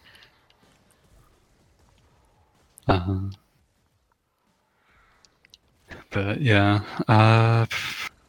yeah. I feel like a lot of it ends up being stuff that you don't actually think about, that does very specific and strange things. I remember looking at one of those middlewares that you see logos for on like tons of games and don't even think about, like SpeedTree, which at first I assumed like that must be just like a euphemistic name. No, it's for vegetation modeling. It is just meant to make it so that you can make like trees and vegetation growth very quickly. Like that's all that middleware does. But that's that's extremely specialized, and it's important to be good at what you're doing. And having a middleware that can just make it easier to make environments that are overgrown and vegetated, that's incredibly powerful. So shout outs to SpeedTree. Much cheaper than trying to make your own. It is super not worth working out the because vegetation is such a specialized sort of rendering path. So like just get the middleware. Someone who's good at making trees, please make trees. Anyone remember ActImagine video codec on the DS? Yep, saw that every time I booted up my Ace Attorney games. ActImagine showed up on all sorts of those. Renderware was kind of the middleware engine on the PS2. If a company was going to use a middleware engine of any particular stripe, it was likely going to be Renderware, in part because Grand Theft Auto used it. So that one, I think, gets a Hall of Famer category just as a legacy inductee. Havoc gets to live on in infamy for being the source of just the funniest nonsense imaginable. Because like physics are really hard, and I don't blame them for not like being perfect, but it is also like companies would get Havoc and then not implement it great either, and you would get like incredibly strange, beautifully dumb physics that came out of bad Havoc implementations. And that's why that's the reason that one of the 3 campaigns of Sonic 06 is unplayable. The other 2 have no such excuse. Allegedly, Silver the Hedgehog was added to Sonic the Hedgehog 06 entirely on the basis of they got Havoc in and were so enamored of what it could do that they were like, we'll do this telekinesis physics-based gameplay, and that shit does not fucking work. It does not even come close to working. Incredible. just completely busted. Beautiful. So remind me, is this what Dawn of Mana tried to use to make everything destructible? Yep. I never actually played that game. I just remember it being a selling point. Yeah, it's extraordinarily bad. In fact, that is the game that caused me to get the nickname Tam. Because a friend of mine. No, there's a reason. No, I'm joking. Yeah, so a buddy of mine in the Navy named Shumway, that's his last name, bought the game. Is this person Gordon? Yes, it's important. So no, it said Gordon. It was an Alf joke. Anyway, he was planning to get the game. I was like, dude, I'm not hearing good things. You may want to hold off because this is not going to be like traditional Mana, and it's probably not good. He's like, and then he gets it, and like a couple of weeks go by, I see him on the base, and he comes up to me. And it's like, I should have believed the mighty Tam. No, he knew me as the Anime Man. He was the one who called me Tam. The mighty Tam. There, okay, that makes sense. So he was like, I should have believed the mighty Tam and listened to you that it was not a good game. It's like it was bad, wasn't it? Oh, it was so bad. So that is where the nickname of the Anime Man came from. There we go. Oh, that's fascinating. Got to learn the lore. Okay, let's hit a few more questions.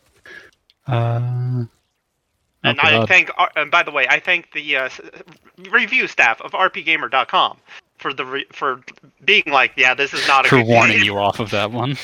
Yes, because I did not even buy it. And I have some shitty games, like ruining Blue Earth. Oh god, poor Hoshigami.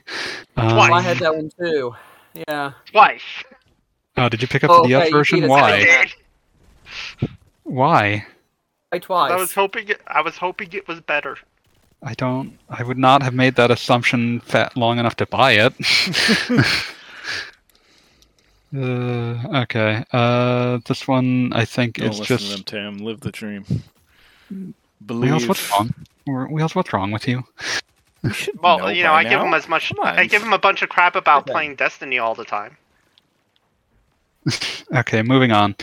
GNOME, KDE Plasma, XFCE, or LXDE? No strong opinions. I don't know what any of those are. I have an idea, but I don't work with half of them, so. GNOME. Thank you. Yeah, GNOME seems like your best choice there. Yeah.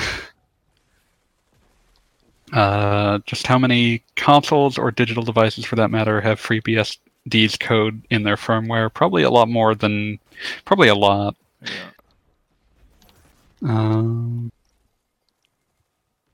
Let's see, but I couldn't even begin to guess what the actual number is. Back when the Steam Deck had first come out, people were saying that it would make developers pay more attention to Linux. Is this forecast still holding up? Absolutely not. Or have developers already satisfied with Proton? Yeah, but by all accounts and appearances, they're setting up games so that they will work in Proton, which is a compatibility layer partially derived from Wine.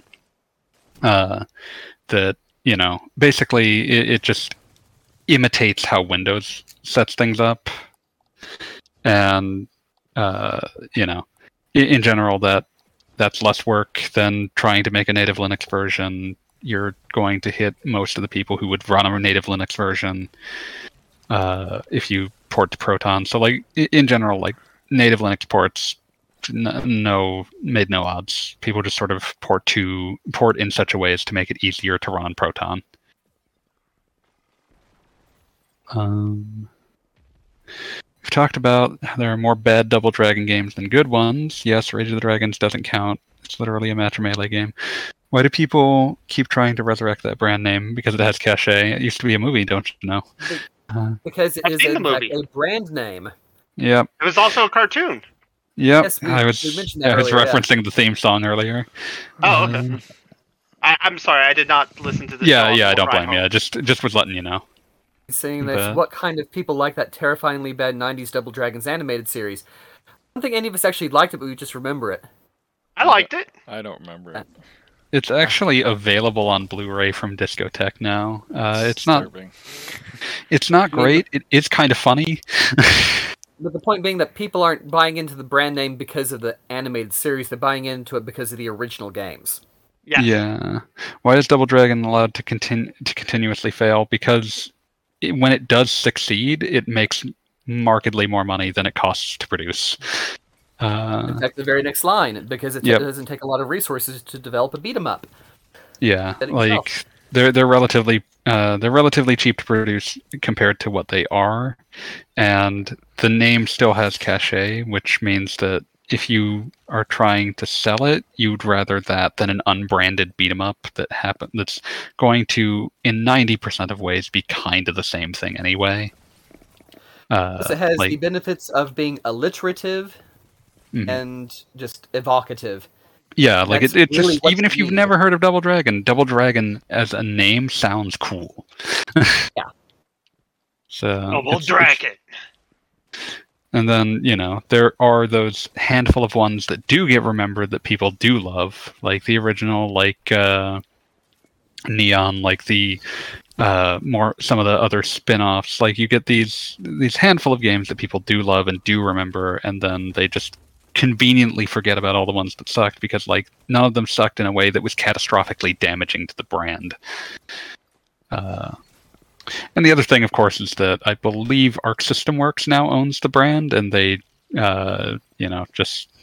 just throw it out there because to them it's also just kind of an extension of Kunio, which is why, for example, River City Girls 2 has Marion in it, who is very explicitly like supposed to be the same person as the Marion from Double Dragon. Although the redesign is as radical as is possible. But yeah, it's all sorts of little things that just make Double Dragon one of those things that you can revive repeatedly without breaking the bank attempting it, and then sometimes you get three sevens and it starts dispensing money.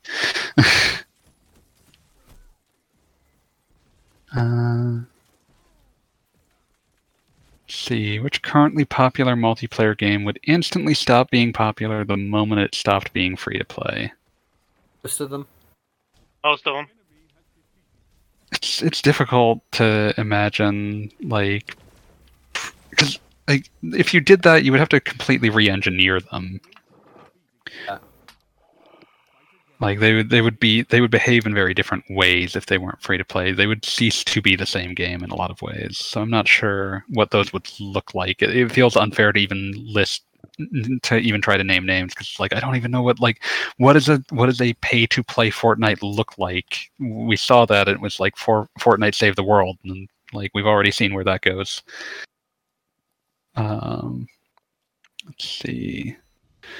Anyone remember? Okay, I literally installed the hacked super light version of Windows 10 to my Steam Deck. So when every millennial has died, Double Dragon will also die. If no one from future generations comes to care about these later games, which even odds they don't, it's hard to say. I could definitely see something like the new Double Dragon Gaiden developing a fan base among a younger audience. But it's definitely one of those things where like its primary fandom would be millennial, certainly.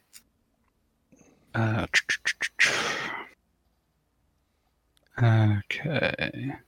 I think I've asked, when did LCD and LED TV start to replace CRT? Before that point, how many people would have played games like Gran Turismo in widescreen mode? Basically no one.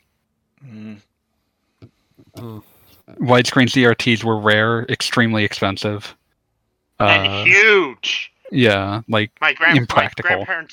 My grandparents owned 2 of them. Oh Lord! Jeez.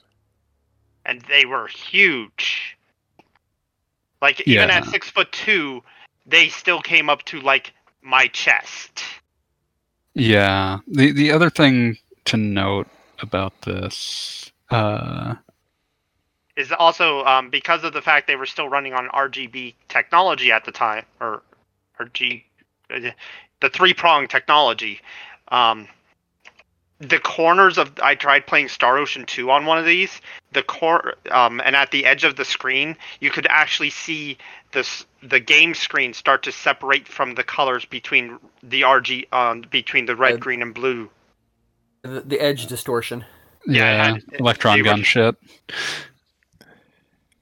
So yeah, they were not good to play on because of that. Yeah, games were not designed for them. I can name one PS1 game with any kind of widescreen mode that I can think of. That would be the original Pac-Man world. Inexplicably has a widescreen mode. No idea why. It's all the future.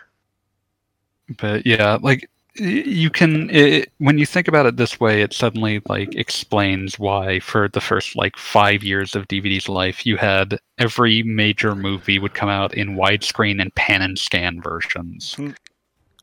Yeah. It's just like no one, like people, like most CRT TVs were not huge the way these are. No one had widescreen CRTs because that was insane for the most part. No offense to your grandparents. None taken. My grandparents were crazy. Okay, fair enough. And this was just not. So you were looking at a relatively small object that was going to then be a relatively small object that was going to then have its relatively small screen size cut into by the bars for the widescreen to make sure that you could actually see the full theatrical aspect ratio. But it's one of those things like these were not common. I don't think I ever saw a widescreen TV until the 2000s, and I was not exactly someone with a lot of cash to splash. We weren't people that bought new TVs that often, but it is one of those things like the high-end CRT TVs like Sony's Trinitrons were not typically widescreen either. Like you could get high-end CRTs that had like really like the things that they were good at were very specific and strange, like to try to describe because they involve words like shadow masks. But like high-end CRTs were typically not specifically widescreen either. It just was not something you saw that often. And yeah, the practicalities of manufacturing CRTs of that size are exactly why you didn't see these things. Once you start moving into LCD and LED technology, plasma TVs, like anything that labeled itself a flat screen in the early aughts, like that's when it suddenly starts making a kind of sense to make the screen of such a size. Because otherwise it just doesn't make any like it's so expensive just to move the damn thing around. Like you try shipping one of those gigantic ass widescreen CRTs, it's nuts.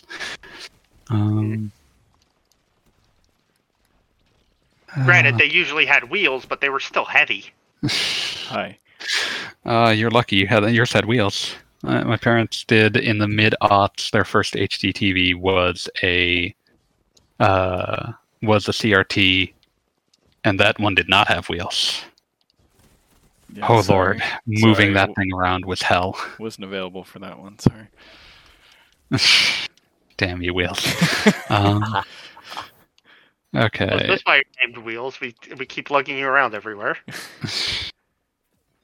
Okay. How many people you knew had a projection TV back in the day? 0. None. None. I had to Google this thing, projection TV, but I'm pretty sure I did have one, sort of. Because I did have a projector for a little while, but not a projector TV. Projection TV. It's a style TV screen, and it's a rear projection. Yeah. I never met anyone who had one of these. And the local neighborhood community center where I used to do classes for 5 years had one. Mm-hmm. So I would use this for videos for classes and things. However, it did not survive the 2016 earthquake. Yeah, that'd make sense. Because, it survived the first one. The second one, the next day, made it fall flat on its face. Mm-hmm. And it did not survive the experience because this thing was massive. Well, I bet. Yeah, this thing was huge. If you look up rear projection television on Wikipedia, it's very similar to the one that's in the picture there. Mm-hmm. But yeah, I think I might have seen one of these somewhere, but it was not in anyone's house. I'll put it that way. These were not, to my knowledge, common at all where I was growing up. The thing with widescreen CRT is because the digital processing technology in them was neither great or fully developed. There's a lot of things that just make widescreen CRTs and like large-scale CRTs just impractical for a dozen reasons. There's a reason no one That's why tries they it. don't make them anymore. Yeah, because like if you could get them, if you could make them smaller, if you could make them less heavy to transport, CRTs are still really good at a lot of things. Like gun games. Yeah, but I mean, even for people who aren't playing games, like the color reproduction and black levels and the sorts of things that people get real up in arms about their TVs doing, like CRTs are still really good at those kinds of things. But you know, it's just not in the cards. Let's see. Has anyone here ever connected the Xbox 360 or any consoles for that matter to a VGA monitor? I vaguely remember seeing in person someone doing that with an OG Xbox and then run Winamp from the console. Anyone else miss Winamp? Occasionally. It's still around. I miss Winamp. Yeah, Winamp was good. Winamp is still around. I still use it. Yeah. I did. They've upgraded it since too. Cool. I did use the VGA adapter for the Xbox 360. What if you had used it for the Dreamcast? Vomit. I think you're being too mean to the Dreamcast, Wheels. You can relax. I mean, probably. Play some Crazy Taxi. I can play that at my Xbox. Can I? You can play Crazy Taxi 3, but remember that it's basically a Dreamcast game. But on my Xbox instead of on the Dreamcast. That is true. It is in fact on the Xbox rather than a Dreamcast. But yeah, yeah, I've never done that. I just used the composite and then component cables once I upgraded TVs.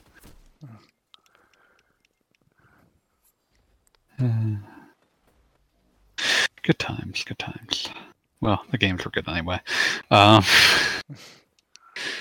always the best of times in other ways. But yeah. Let's see. Yeah, but I never really had VGA monitors. I didn't really have good computer at the time that those would have been relevant.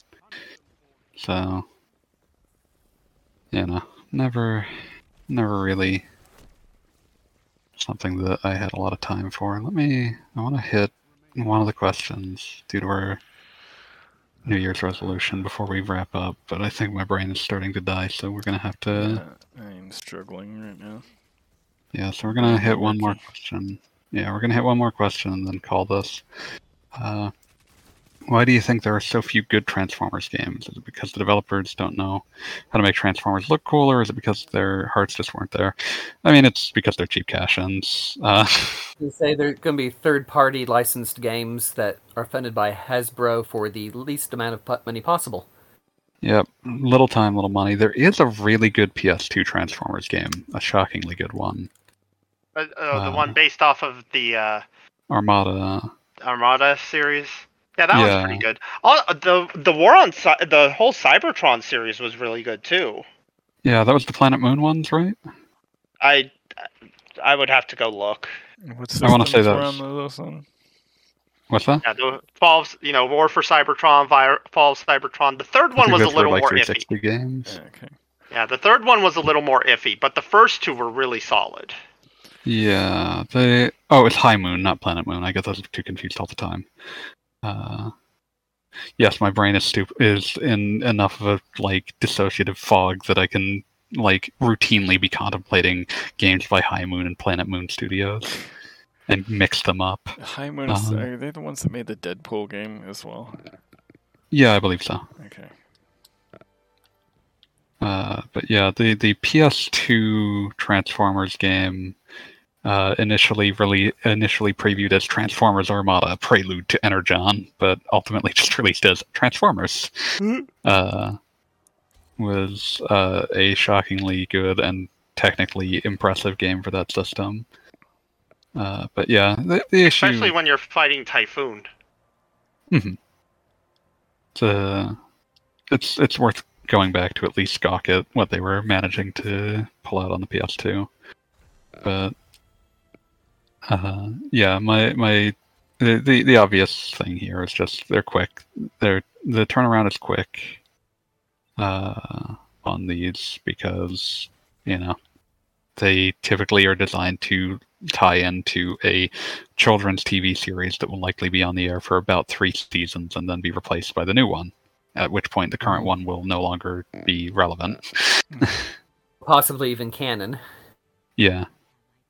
So it is always very funny to me how Transformers is composed of a few different Japanese toy lines that have all become one toy line in Japan because Transformers was popular in the West. And thus there is an eternal duel over who gets to set primacy on what the canon is for Transformers as a whole. And Japanese Transformers fans tend to strongly prefer, if you're a big Transformers lore nerd, they tend to strongly prefer the Western canon because it takes itself more seriously. Which is extremely funny to even contemplate. Yeah, which makes the Transformers the movie so funny because there are robots that die. There are Autobots and Decepticons who die in that still show up in later episodes. Yep. Yeah, there's specifically, I want to say Brawn is one of the big ones that gets called out. Mm-hmm. The funniest thing that ever happened with that was just that children were so viscerally upset that Optimus Prime had died that it caused them to change the ending to the G.I. Joe movie that was in concurrent production so that fucking Duke of G.I. Joe would not be killed. Oh yeah. Incredible. But crashing through the sky. Cobra. Sorry. I love that. I love those. I love those movies.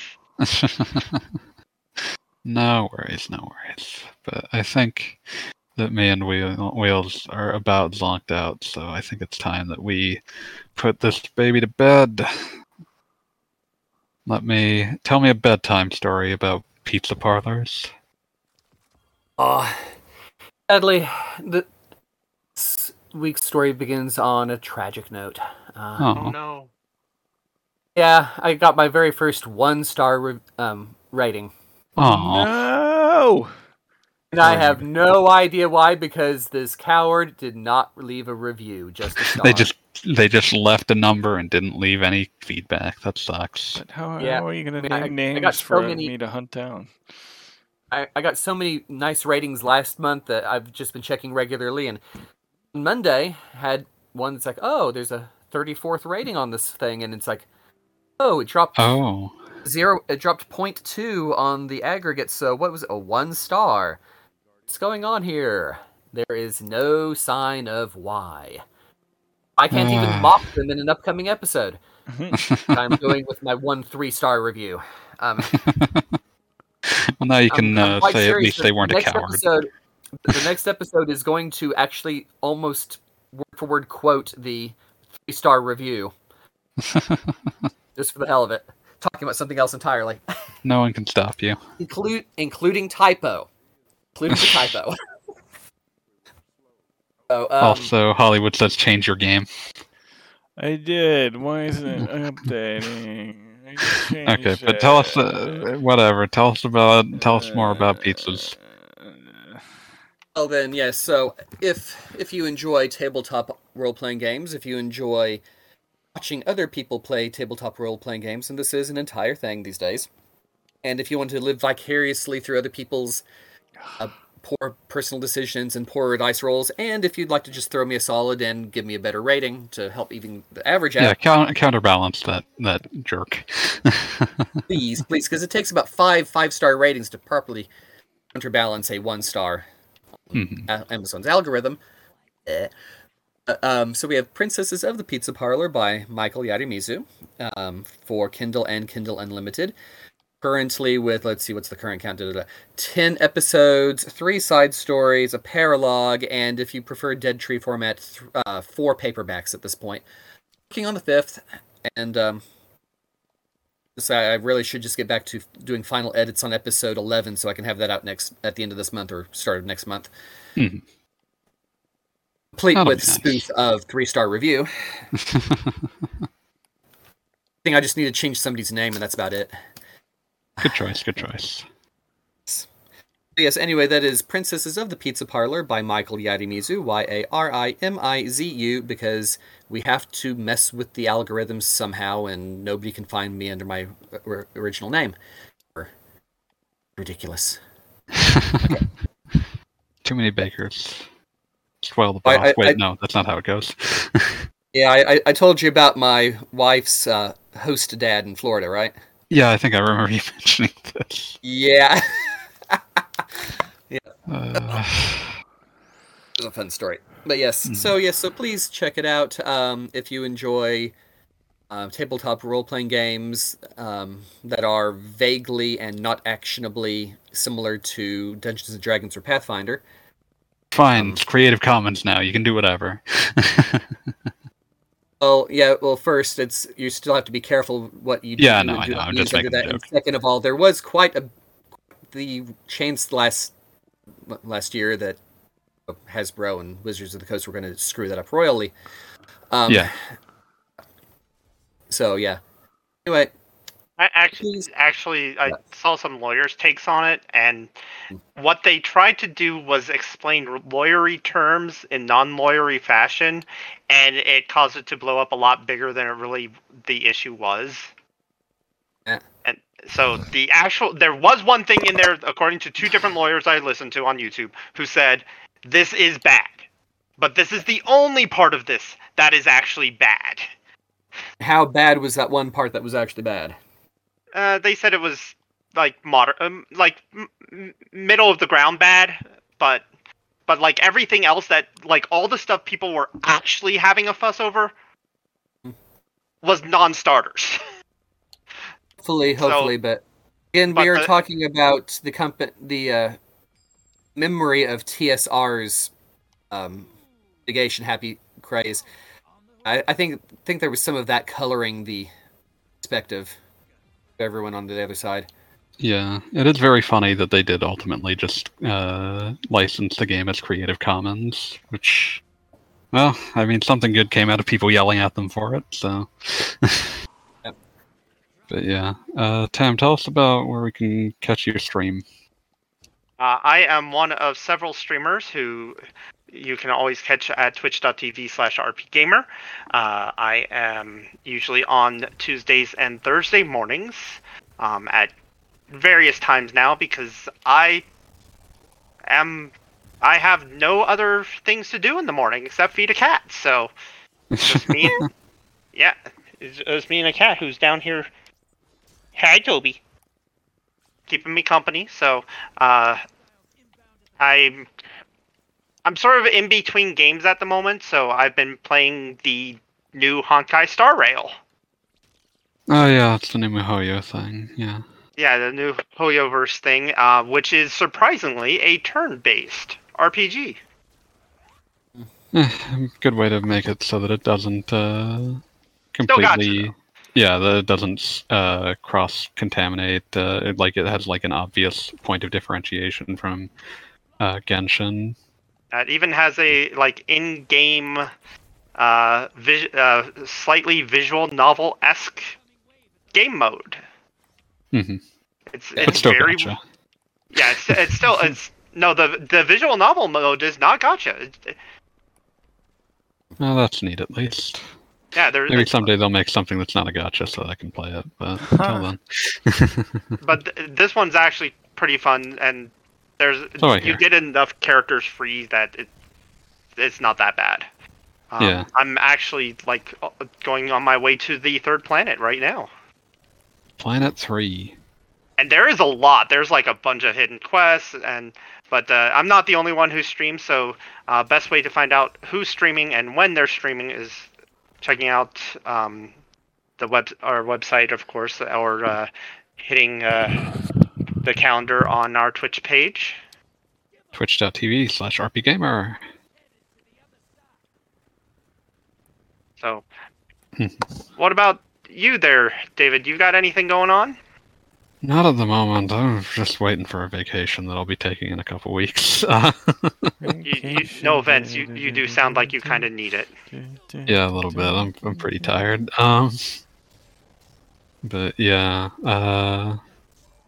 But otherwise, until I'm on vacation, at which point I'll be taking a break for a week from Q&A and shenanigans. When is that again? I will be leaving on the 15th and returning on like the 22nd or 23rd. Okay. So yeah, that means I'll miss we'll basically a Q&A have and shenanigans. Well, that basically means we won't have a Q&A that week unless Gaijin can get it off or something. No, I think we were planning to just just take it off. We're just taking it off. Yeah, I was gonna say they're doing the recording side, so Yeah. True. But yeah, so no Q&A that week. That'll be we'll the try week to- after Zelda release. I will be. Wheels is perfectly fine with this arrangement. Yes. But yeah. Zelda will just go. Once I get it, will just go sit on the shelf of collection. I don't understand, but okay. I have discovered that the Zelda games are not for me. You didn't have to. Then Then why don't are buy you it. buying Don't buy it? it. But for collection. You don't Why? need it.